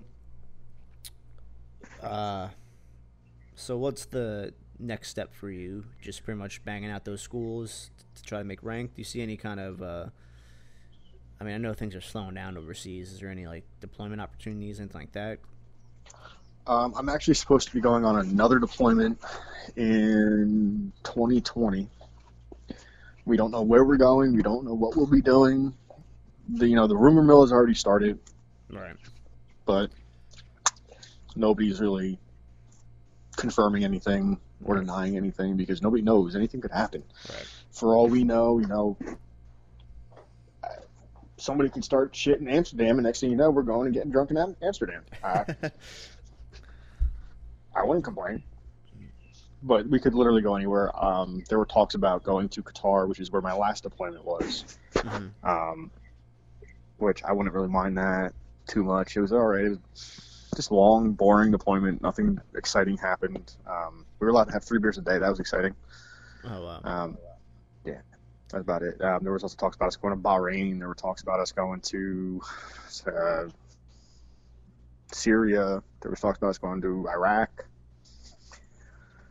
Yeah, I mean, even even on like the active duty side, like a lot of my buddies that are attached with Marines, like their deployments now are just like my one buddy just went to like Kuwait and hung out there for like 6 months and just like waited for something to happen, and then Japan's like another big place now they go to. Like no one's really deploying like any combat zones anymore. Well, I just read an article in the Army Times where they're talking about um, the National Guard going on rapid deployments now. So I don't know. They really didn't get too involved into what that meant. I know they're changing our training schedule to have more time training during the year. Hmm. And one of the big things that they're doing is they're transitioning units um, to be with active duty units, to train with active duty units.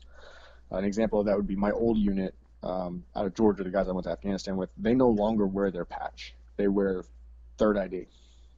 And when they go train with third ID. And the So same thing happened up in what do you mean by that? Vermont. They don't wear their patch anymore? So they don't wear their old patch was like a upside down tombstone with three stripes and a lightning bolt. Hmm.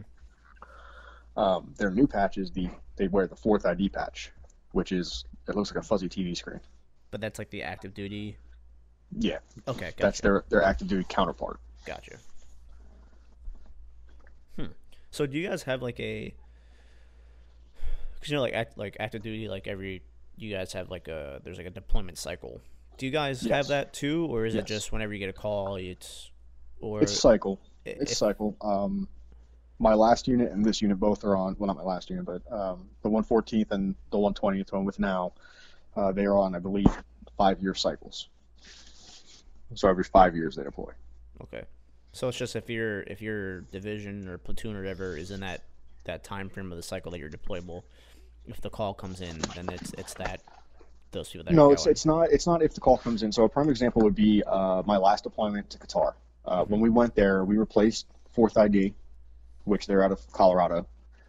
We replaced a battalion, and then when we left, another battalion replaced us, and then another National Guard unit replaced them, and then I have no idea who went after that or who's there now. Hmm.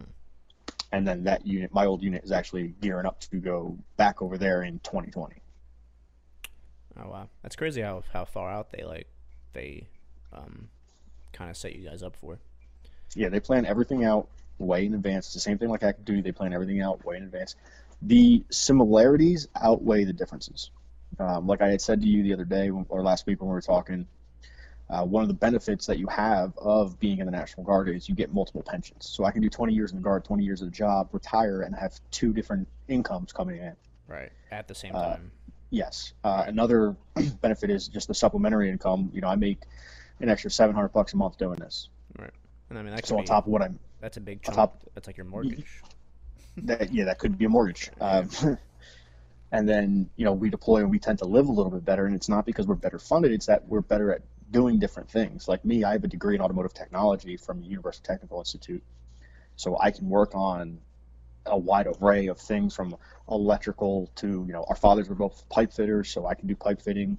Hmm. um, I can work with refrigeration systems. We have guys who are HVAC technicians who can fix and build. Essentially, between you take me and an HVAC guy, and we can build a air conditioning system. So we tend to live better because of those aspects. Right. You guys bring like Um, your civilian jobs to y- the military. yeah, so we bring a little bit more to the table than these active duty guys who are just like, all right, well, if I was an active duty infantryman for 11 years, I'm just going to be a miserable bastard all the time who Because that's all hates you my do. job, and yeah, that's all I do. That's all I know. Right. Versus, you have a guy like me who goes out there, and I've had such a different array of jobs that, we would build things. We built up OPs, and we just tend to live a little bit better because of the abilities that we have on the civilian side. I mean, so is your funding? Does your funding come from the army or from the state, or does it depend Our, if you're activated or not? it depends on if we're activated or not. So if we are activated, our funding comes federally. Okay. If we are stateside, it's state funded. Makes sense. Now, with that being said, our pay still comes from the Treasury. We still have to abide by DoD standards. There's no ifs, ands, buts about it. It's all the UCMJ and all same. I that. mean, my PT tests are the same. My grooming standards are the same. I actually did just recently find out that as long as with the new Army regulations on the grooming standard, Hmm.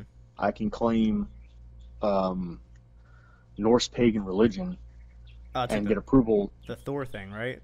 Yeah, I can get Yeah. approval to have a beard. Yeah. That's what I think I was talking to you about that, and then um, last week I'm in school right now, and that conversation actually came up about that also. That's hilarious. So I am putting in the paperwork that needs to be put in, and figuring out what I got to do to get that okay to have a beard full time. That's so crazy. So do you have to uphold those standards like 365 or just when you go on those drill weekends? Well, realistically, your PT standard, that's something you have to do all the time. You can't just yeah. not work out and then go take a PT test. But I mean, as far as like having a beard or like long hair, or I don't have long hair because I can't stand long hair. I have had the same haircut for 11 years.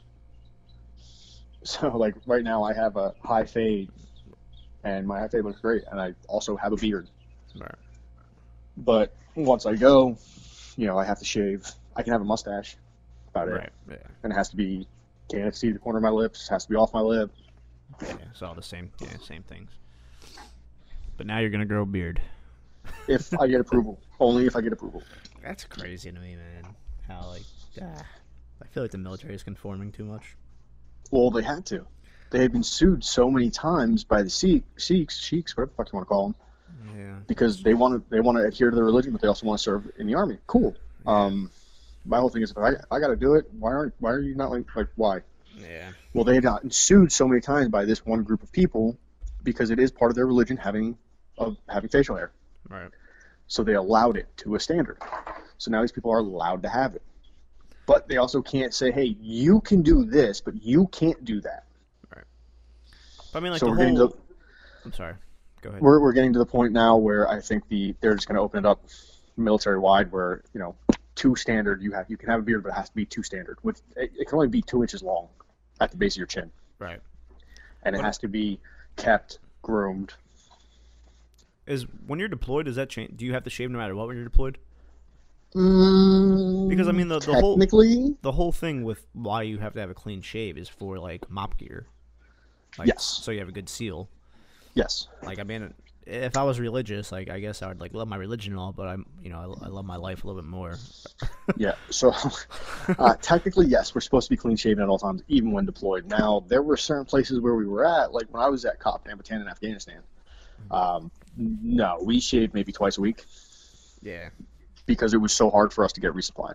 Right. And we had no running water. When I was in Burmel, I'd shave every day. Once a week, we would cut our own hair because we didn't have access to a barber. Or there was a barber, but they couldn't cut hair or something. I forget why. But we would just get together and, as an element, we would cut our own hair. There were only 17 guys in that unit, so we would cut our own hair. And I remember we'd have the stations where it'd be like one guy would cut it, one guy would fade it, and one guy would shave it. A little like assembly line. Yeah, there's a little assembly line for haircuts. Yeah, cause I remember when I was on the sub, like when we were underway, we would do like no shave chits for charity. Like you could buy a no shave chit for $5 for like the underway. It's like you didn't have to shave at all, but I still shave because like God, we have fucking fire or something like. Yeah, and you got to put your shit on, and yeah. No, fuck that. Well, for us, I mean, we didn't have to worry about a lot of that stuff, especially being, in Afghanistan, there were no chemical attacks or anything like that. True. Yeah, I guess that was more like Iraq was worried about. I mean, that didn't even happen, right? It was just more of a threat. Never actually happened. It was just a threat. Yeah. That's all. Now, do we I know. Do you know who Jocko Willink is by any chance? Off the top of my head, no. No. All right. Well, he was the SEAL team commander in Ramadi. But he became famous because he was on Joe Rogan's podcast, and then like Joe Rogan forced him to start his own podcast, and now he's wrote like 2 books. Like he's pretty like internet famous, I guess you could say. But I mean, he's still a badass dude. Like I said, he was a SEAL. He was an enlisted SEAL for 10 years, and then he became an officer, and then he was, like I said, the SEAL team commander in the initial push into Ramadi. But he always talks about, I forget the name of the unit, but they fought alongside National Guard. It was like I think the guard that they were actually attached to the SEALs. It was like the Army Corps of Engineers, like reserve unit, and they were the ones when they were taking over Ramadi. When they would like seize parts of the city, this reserve unit would go in and build the barricades and the sandbags and everything. And like he talks like super highly. Our engineer units are the equivalent to the CVs. Right. I like CVs more personally. But why is that? They're more down to earth, not giving a fuck guys. Where you have like the engineers who are all like the Army engineers who are all like high and mighty on themselves. Ah, gotcha. Yeah, for a while the Navy almost got rid of the CBs. Like this was like recently. Like their advancement rate was 0% for a while. And then they started getting rid of a lot of them, like making them like cross rate or get out. But I think now because that started happening like when I came in 2012. But I think it was more of like the war was winding down, they didn't need them kind of thing.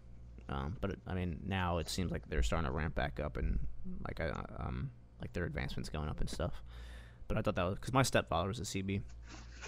Yeah, my neighbor, my parents' neighbor, if he was a CB, and I mean the things that those guys can do, I loved them. Yeah, that's because I mean they learn combat and all that, but then they also build shit while they're shooting people.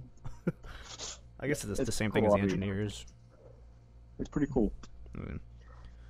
But yeah, but pretty much like every podcast and stuff, and even in one of his books, he like speaks super highly of like the National Guard. And it's pretty cool, like hearing that come from a Navy SEAL. You know what I mean? But yeah, well, there's also a lot of things people don't realize. Like when I was in the 114th up in New Jersey, our patch originally was a rainbow. It was a 3-stripe rainbow. When I was in, it was a half a rainbow. And I always wondered why, so I looked into it.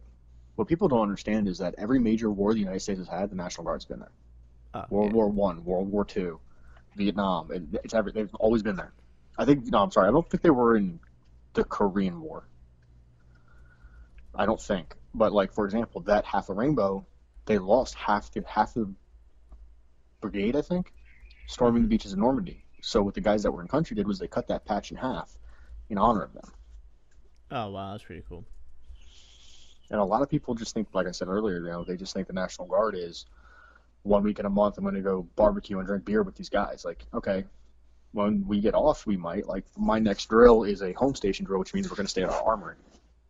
And we're going to take a PT test. And we're going to stay there. I'm going to come home because I live 20 minutes from my armory. Right. A couple of my soldiers are probably going to come with me, and yes, we're probably going to barbecue and have some beers. But we're going to be off duty. So with that being said, it doesn't happen every weekend. It'll happen once in a blue moon. Like occasionally you might barbecue. When I was at Freehold, we never did it. We would grab beers, we'd go out and grab beers at the bar across the street, or, bring a couple back to the armory and sit down and hang out. But it's not how people think it was. And it hasn't been like that for a long time. I'm trying to pull up what this reserve unit is because now it's really bothering me that I can't think about it. I know it was like an armored division, I think they were a part of. It's really bothering me now. I'm on like the Ramadi Wikipedia page and it lists all the divisions, but doesn't say which ones are National Guard. God damn it, this is really gonna bother me now. Yeah, I recommend you. Like I said, he has a podcast that's really good. His podcast when he's on the Joe Rogan podcast is really good too. But I actually just had a buddy of mine the other day was talking to. He doesn't listen to the radio; he listens to podcasts. So that's all I listen to. I couldn't tell you the last time I listened to radio in my car. Well, he's like, I'm really into this one. It's a newer one. I was like, oh yeah. I was like, well, what's it about? He goes, oh, it's this guy. He's in the Navy, and I'm like, you talking about the Midwatch? He's like, yeah, and I'm like, I know that guy. No way. And he was like, really? He's like, you really know that guy? And I was like, yeah. Oh, wow. I was like, he's married to like my childhood best friend. Well, tell him that you're going to be on the next one. That's hilarious. Yeah, if you search like Navy, like there's no other like Navy like podcast all like on iTunes. So if you just search Navy, like it pops up, which is pretty cool. That's cool, man. Well, That makes me feel good. yeah, well, that and I actually know the name of your podcast. Yeah, true. But dude, um, can you kind of tell like what that name came from? Do you guys have like a similar thing in the Army or no? No, not that I'm aware of. And So, I used to know. I used to know where the podcast came from. Well, not the podcast, where the midwatch came from, because my grandfather was in the Navy. so I can't. the mid-watch is just because obviously we stand like 24-hour duty, like on on the core deck of the ship or pretty much anywhere we are. You stand. There's always a duty section on watch, and there's always a watch stander 24 hours a day. So the mid-watch is normally the balls to fore-watch, where like there's nothing going on. So it's where you just pretty much bullshit and talk about anything. Okay. Everyone always wants like the mid-watch because it's where like all the fun happens because no one's up. It's not like the watch after that. It's like the 5 to 9 watch, and that's when like everyone's showing up for work and stuff. So like the balls to fore-watch or the mid-watch is like where you just kind of fuck around the whole time because there's literally absolutely nothing going on.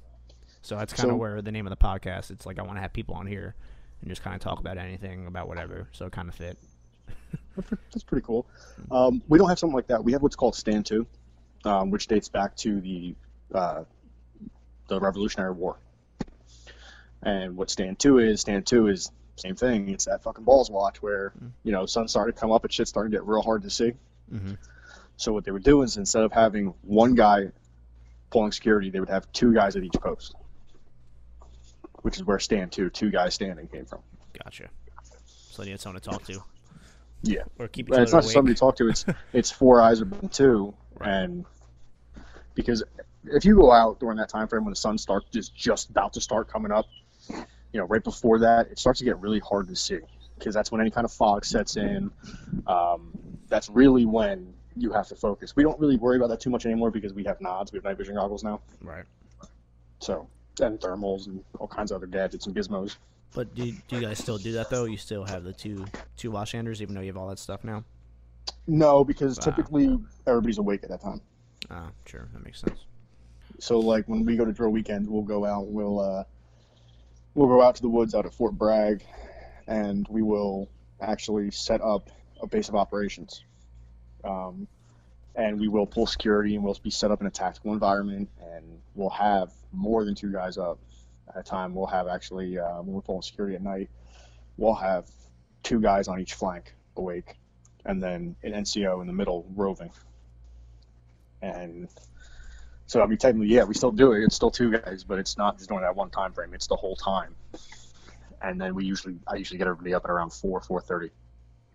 When you were stationed up here, did you guys go train at like Fort Dix at all? Like on any of the ranges and stuff down there? All the time. Okay. All the time. Yeah. And actually, when I was an instructor, we taught out at Fort Dix all the time. Got it. Yeah, my mom lives like right down there, like right in Browns Mills is the town. And also another thing with it too is when I was an instructor and we worked out of Seavert, but we trained out at Fort Dix. We did not just train National Guard soldiers; we trained active duty soldiers as well. Oh, okay. I got a coin. I have a coin from the 82nd's Battalion Sergeant Major and Colonel. Do you collect coins? I don't because I was never actually given a coin. Oh, okay. So, that was my first. I was already an E6 with 10 years of service when I got my first coin. oh, okay. All right. Well, I'll send you a coin then. I'll send you one of my ship's coins. I'm like super highly. I have like 86 coins. Jesus. I'm like super addicted to them. Well, see, like with us, ours aren't like you don't buy coins. Right. You're given a coin. Right. Well, so I got a buddy who's got a coin from the fucking president. I'm gonna say so. It's kind of the same thing with like so. I mean, I was probably given like probably close to like 20 coins for like doing good shit or whatever. But what a lot of us do also is we'll buy like 5 or 10 of like our personal command coins, and then like you'll go like trade them for like other command coins. So there's like 2 types of coins. There's like personal coins, like the CO of like your ship has like his own coin, and then you have like the ship's coin. So there's like 2, like the command coins are more like Pokemon cards, like you trade them and stuff like that. And then like the personal coins are like ones that like you get for like when you do good stuff or Yeah, okay. So Sometimes. coins in the Army are completely different. I mean, just completely different. Uh, the way that it works, you do something, you get coined. Cool. Mhm. You go to a bar, guy pulls a coin out, slaps it on the table, you pull yours out, slap it on the table. Right. Whoever has the higher coin, Right. Has to or buy the the rounds lower coin, or lower. whoever has Yeah. the lower coin buys the round. Yeah. And And it's more, that's an old infantry tradition. you guys are big with like patches too, though, right? Like aren't like patches like a. Some guys are. The only patches I have are patches that I've worn. Mm-hmm. You know, whether it have been like, for example, I have the Fort Benning patch, the Follow Me patch. I have one of those. I've never worn it. I was never part of that, but I have two of them. I have a Big Red 1 patch from, I ran a mission with them and they gave me a patch. I have two different patches from when I was in New Jersey. I have the Half a Rainbow, and then I have what I call Wonder Woman's Panties. It's a shield that's three different colors with 3 stars. It means something. I don't remember what the hell it means because I hated it. And it literally looks like a pair of panties like Wonder Woman would wear. That's funny. Uh, That's how naval aviation they use like patches more than like coins. That's like their thing. They do patches, not coins. I know a lot of guys that collect patches. I have a very large array of patches because I've been around for so long that, you know, I've got, just in my garage alone, I'm looking around, I've got the 48th Brigade patch out of Georgia, which are the guys I went to Afghanistan with. Mm-hmm. I've got the training regiment patches. I've got, like I said, the Follow Me patch, the original 42nd ID patch, Big Red 1. In my truck, I've got an 82nd patch, and I got a 509th patch. And then I have tabs. Like, the tabs don't mean anything. When we were in Afghanistan, the guys from Georgia called us the Jersey Misfits. So we had misfit badges made up, tabs made up. That's cool. So that's why I like them. So it's kind of like a timeline for you to like, you know, kind of. It's like a timeline of your career, which is that's pretty cool. Kind of Yeah, and everything. Everywhere you've been. I've got memories attached to everything. Another set of patches that I have are, they're not military patches. It just says Monster 6 and Monster 8 when it's got pictures of monsters at the mount, like the monster logo. Mm-hmm. That's a square patch. It's black, and it's got the green monster logo. Then it has a green tab over top of it that says Monster with 6 and 8 on it. And that was a buddy of mine, and I were having a competition to see who could chug the most monsters. I lost. I drank 6 before I felt like I was going to throw up. He drank 8. Holy shit. So we had patches made up. He ended up getting killed overseas, so I actually have both of the patches. Mm-hmm. And then I have like my first specialist rank. I got all kinds of dumb stuff, and it's not something that's really sentimental value. It's just kind of like, hey, like this reminds me of this type deal. And that's cool, and it means something. Someone else who walks in your garage, it's just patches, but to you, it's like you said, you have memories tied to all of them, which is cool. That's yeah. I mean, I like that. And then like when we moved down here, I found a bunch of flowers. It really just started raining out of nowhere. I literally, if you walk in my garage, it looks like the Army threw up in here. It really does. I've got 3 foot lockers full of gear. I have a truck box, like for the bed of my truck, that is full of gear. I've got vests. I've got rucksacks. I got all kinds of Army stuff all over the place. That's cool. And the guys just come in and they're like, wow, you have a lot of equipment. How many pages is your clothing record? I was like 0. Well, maybe I think after I do instructor duty, I think I'm gonna try to do the Marine thing. So we'll probably be out there in a few years, which will be pretty cool. Yeah, I mean, we're not going anywhere. We're staying here. I did not want to move here. I want to move out west a little more. Mm-hmm. But my wife wanted to move here, so we compromised and we moved here. Well, I hear it's pretty good living and it's fairly, like, cost of living's pretty low, right? Yeah, it's not terrible. I mean, we rent the house that we live in. Oh, okay. It's a 3-bedroom, 2.5 bath. It's over 1,400 square feet. Sitting on, like I said, 2 acres of property with a garage, and we pay $975 a month, and my lawn care is included. Oh, wow, that's awesome. Yeah. So in comparison to, like, my older sister Kelly, who rents a 1-bedroom apartment that's like 700 square feet, she pays $965 a month. Yeah. Well, that's like I mean, even in Georgia, like my dad still lives in West End, and he has like a little 1-bedroom or 2-bedroom like tiny apartment in West End. He pays like $1,700 a month for that little in Glen Allen. And then I think I still remember where your dad lives at actually. And like the house that we built in Georgia, my mortgage is like $1,200, and I live on a golf course. Yeah, that's how my mother-in-law's is. My mother-in-law is actually having a house built down here. She's actually supposed to be coming down today, which I feel kind of bad because I don't know if you can hear that in the background. I'm gonna say it sounds like you're in like the Amazon rainforest right now. It's raining. It's like a torrential downpour down here right now. And I've been sitting in my garage this whole time, and it just started, and now it's starting to light up. That's the one thing. That's probably what I take me the longest to get used to is the fact that the rain will come through, torrentially downpour, and just keep moving. It's a lot, the weather is a lot faster.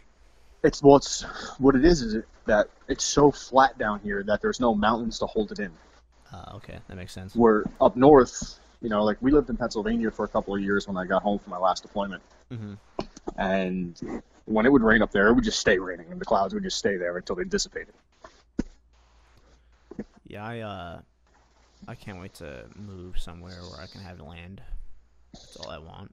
We're looking at... I want chickens. Did I tell you Jen got rid of my chickens? Really? I was out at Fort Bragg, and I came home, and my chickens were gone. And I'm like, babe, where are my chickens? She's like, I got rid of them. I was like, why? She's like, I didn't want them anymore. I was like, they weren't yours. Oh, my God. That's terrible. Wow. It's actually relatively cheap. It only costs about $100 total without buying a chicken coop. Mm-hmm. It's about $100 to get them. It's $50-something to get them and everything else. About $100 until they get full grown, just on food. And then you have chickens. We were just looking at a house actually out here. It was $92,000. It was a little bit bigger than this house. I think it was like 1,900 square feet, 4-bedroom, 2-bath, on 7 acres, and it was $92,000. Wow, the land's just worth that. Yeah, but that's what we're looking at. We're looking to buy a house probably next year. We're going to sign one more lease. And figure out what's going on because I don't know what I'll be doing next year. I don't know if I'm going to stay doing this or if I'm going to be put on active duty to take that full-time position at battalion. Can you get like a GS job on base or no? I can, yes. Okay. So the position that I would be taking with the battalion would actually be a GS level position. It's somewhere between GS7 and GS9. Okay. And then I would go from there. They want me to put in a active guard reserve packet, an AGR packet, to be full time. That'd be a good gig. So do you guys have like we have something called FTSs, full time service. Yeah. So you're not do you know what that is before I explain it? So No. Okay. So corpsman is like the biggest rate that has it. So what it is you get all the active duty benefits, like you get paid like you're on active duty, like you get all the active duty stuff, but like you only go to like the biggest thing for corpsman FTS is you work at NOSCs. So like you take care of the reservists. So like you're not active duty, like you're not like you can't really go like on a ship and stuff as an FTS, but you get all the active duty benefits and everything. But your sole purpose is to just take care of like the reservists, or a lot of like instructor billets could be FTSs. Like when I went to corps school, one of my instructors was like an FTS person. So yes, we have that, and no, we don't. We have what's called technicians or AGR. Okay. They're both full time. So a technician gets paid on the GS scale, whereas a AGR does not. Okay. AGR gets paid on their base scale, and then we have units like the instructor units who have full-time guys who are AGR, and then even on the active side we have non-deployable guys who are just instructors, drill sergeants, of that nature. And then there's also like the 1-4 infantry, the guys I was with in Germany, they're non-deployable as well. They're all infantrymen. They're just non-deployable unit. All they do is training. They like conduct training, or yeah, they just they conduct training. So like remember I was telling you the 170 guys, the 173rd guys went from Italy to Germany to train with the 1-4 infantry. Mm-hmm. That's all they do is play war games. So they help other divisions prepare to get deployed. Yes, and then we also have, like, attached to us, we have Big Army, which they have the Big A patch. Mm-hmm. They come down and they will actually evaluate us on how we conduct our drills. So when we do our squad level live fires and things of that nature, they walk with us and they will actually give us a report card. I actually think I have one around here somewhere from one of my squad leaders, where they will actually conduct us on grade us on different things. Like, let me see here. What's this one say? Oh, that's an operations order. That's a map. Thought I had mine here. I guess I don't. Yeah, this is all a SNOP order. What's this last page? Yeah, okay, I don't have it, but they'll actually like grade us, and they are full-time staff that, I don't know if they're active or reserve. And that's another thing, is National Guard and Reserve are different. Reserve does not have combat arms. National Guard does. I was going to ask you that. So is there an actual like Army Reserve also? Yes. Okay. And they run off the same billets we do. They do their 1 week in a month, 2 weeks a year, but they don't have infantry. They're just more of like a support. Yes. Like so you have two jobs in the Army. You have infantry, and then you have support. Okay. The non-infantry guys are literally there for just support purposes, whether it be 42 alphas, which are paper pushers, medics, cooks, engineers. Their whole role is technically to support the infantry. Gotcha. So the biggest part of the Army is the infantry. It's actually the smallest, but it's the most it's the most. It's the primary job. And then so like the the Rangers and stuff like that. That's just more advanced trained. Yes. Because the Rangers aren't technically special forces. The Green Berets are the special forces, right? Well, they're an elite force. Like, they're technically better than regular infantrymen, or so they say anyhow. Right. And then we have the special forces, and then of course we have Delta. Right. That's like cream of the crop. Tier 1, right? Yeah. Is the word. Oh yeah. Yes. So I have a lot of like I'm a big like Tim Kennedy fan. I know he's a Green Beret. You know who that is? Yeah, I know who Tim Kennedy was. I thought he was a Ranger, or maybe I'm confusing him with the guy that was in the UFC, whose last name was Kennedy. Yeah, that's Tim Kennedy. He was a Ranger, but then he went like Green Beret. He was a Ranger sniper, but then he went and now he's a Green Beret.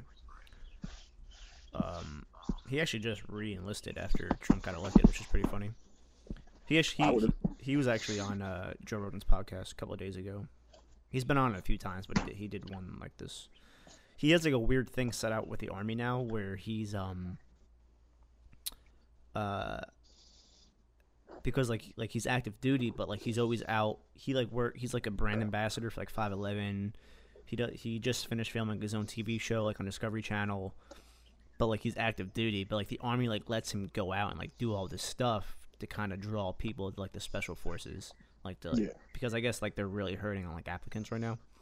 So they use him as like a special forces like brand ambassador, which is pretty funny.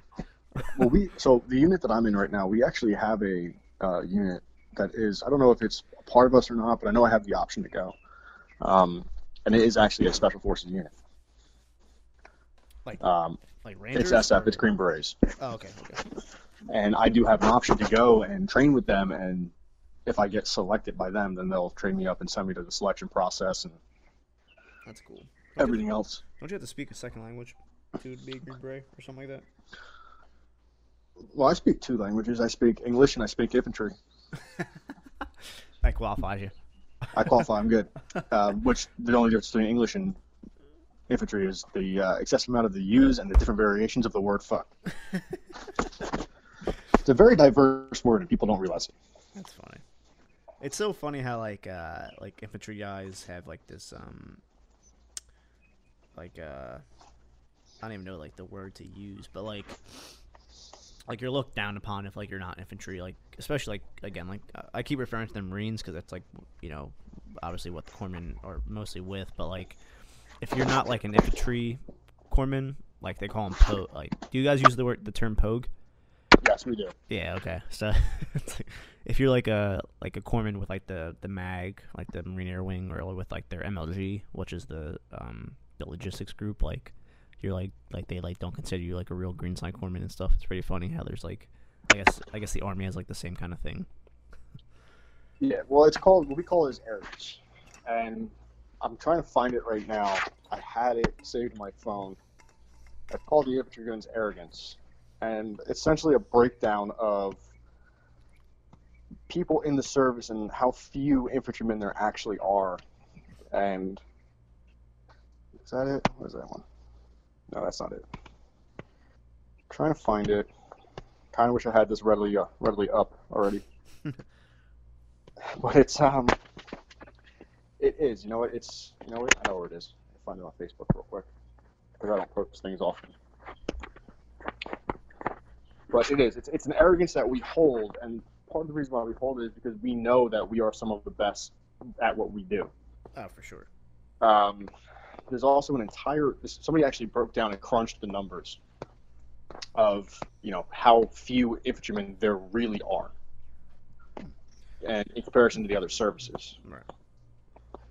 Well, I mean, they say like I know like the statistic that floats around is like only 10% of the entire military sees combat, and I mean obviously that 10% is majority is like infantry. Yeah. I mean, I've got so many different things on here that are just like infantry, why infantry is infantry. Like I passed like 4 things already trying to look for this one thing. And I'm not finding it. Oh, wait, is that it? Here it is.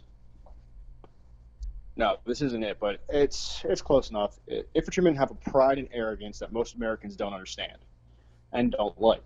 Even soldiers who aren't infantrymen don't understand it. Right. Pride doesn't exist because we have a job that's physically impressive, and it certainly does not exist because it takes a higher level of intelligence to perform our duties. It's sad, and I hate to admit it, but any college student or high school grad can physically do what we do, and not that demanding, and it doesn't take any physical anomaly. Anybody will ever be able to compare us to professional athletes, or nobody will ever be able to compare us to professional athletes or fitness models, and it doesn't take a very high IQ to read off serial numbers, pack bags according to a packing list, or know incoming bullets have the right of way. The pride of the infantryman comes not from knowing that he's doing a job that others can't, but that he's doing a job that others simply won't. Many infantrymen have seen a lot of combat. While that may sound ideal to a civilian or non-infantry soldier, it pains a grunt. We sign up to spit in the face of danger, to walk the lines between life and death, and live to do it again, or not. To come to terms with our own mortality and let others try to take our life instead of yours. We have raised our hands and said, "Take me, America. I'm willing to kill for you. I'm willing to sacrifice my life and limbs. I will come back to America scarred and disfigured for you. I will be the first to die for you." It goes on. There's another paragraph to it. I'm not going to read it all, but that right there kind of just tells you why there's an arrogance that we have and we hold. I like that. That was good.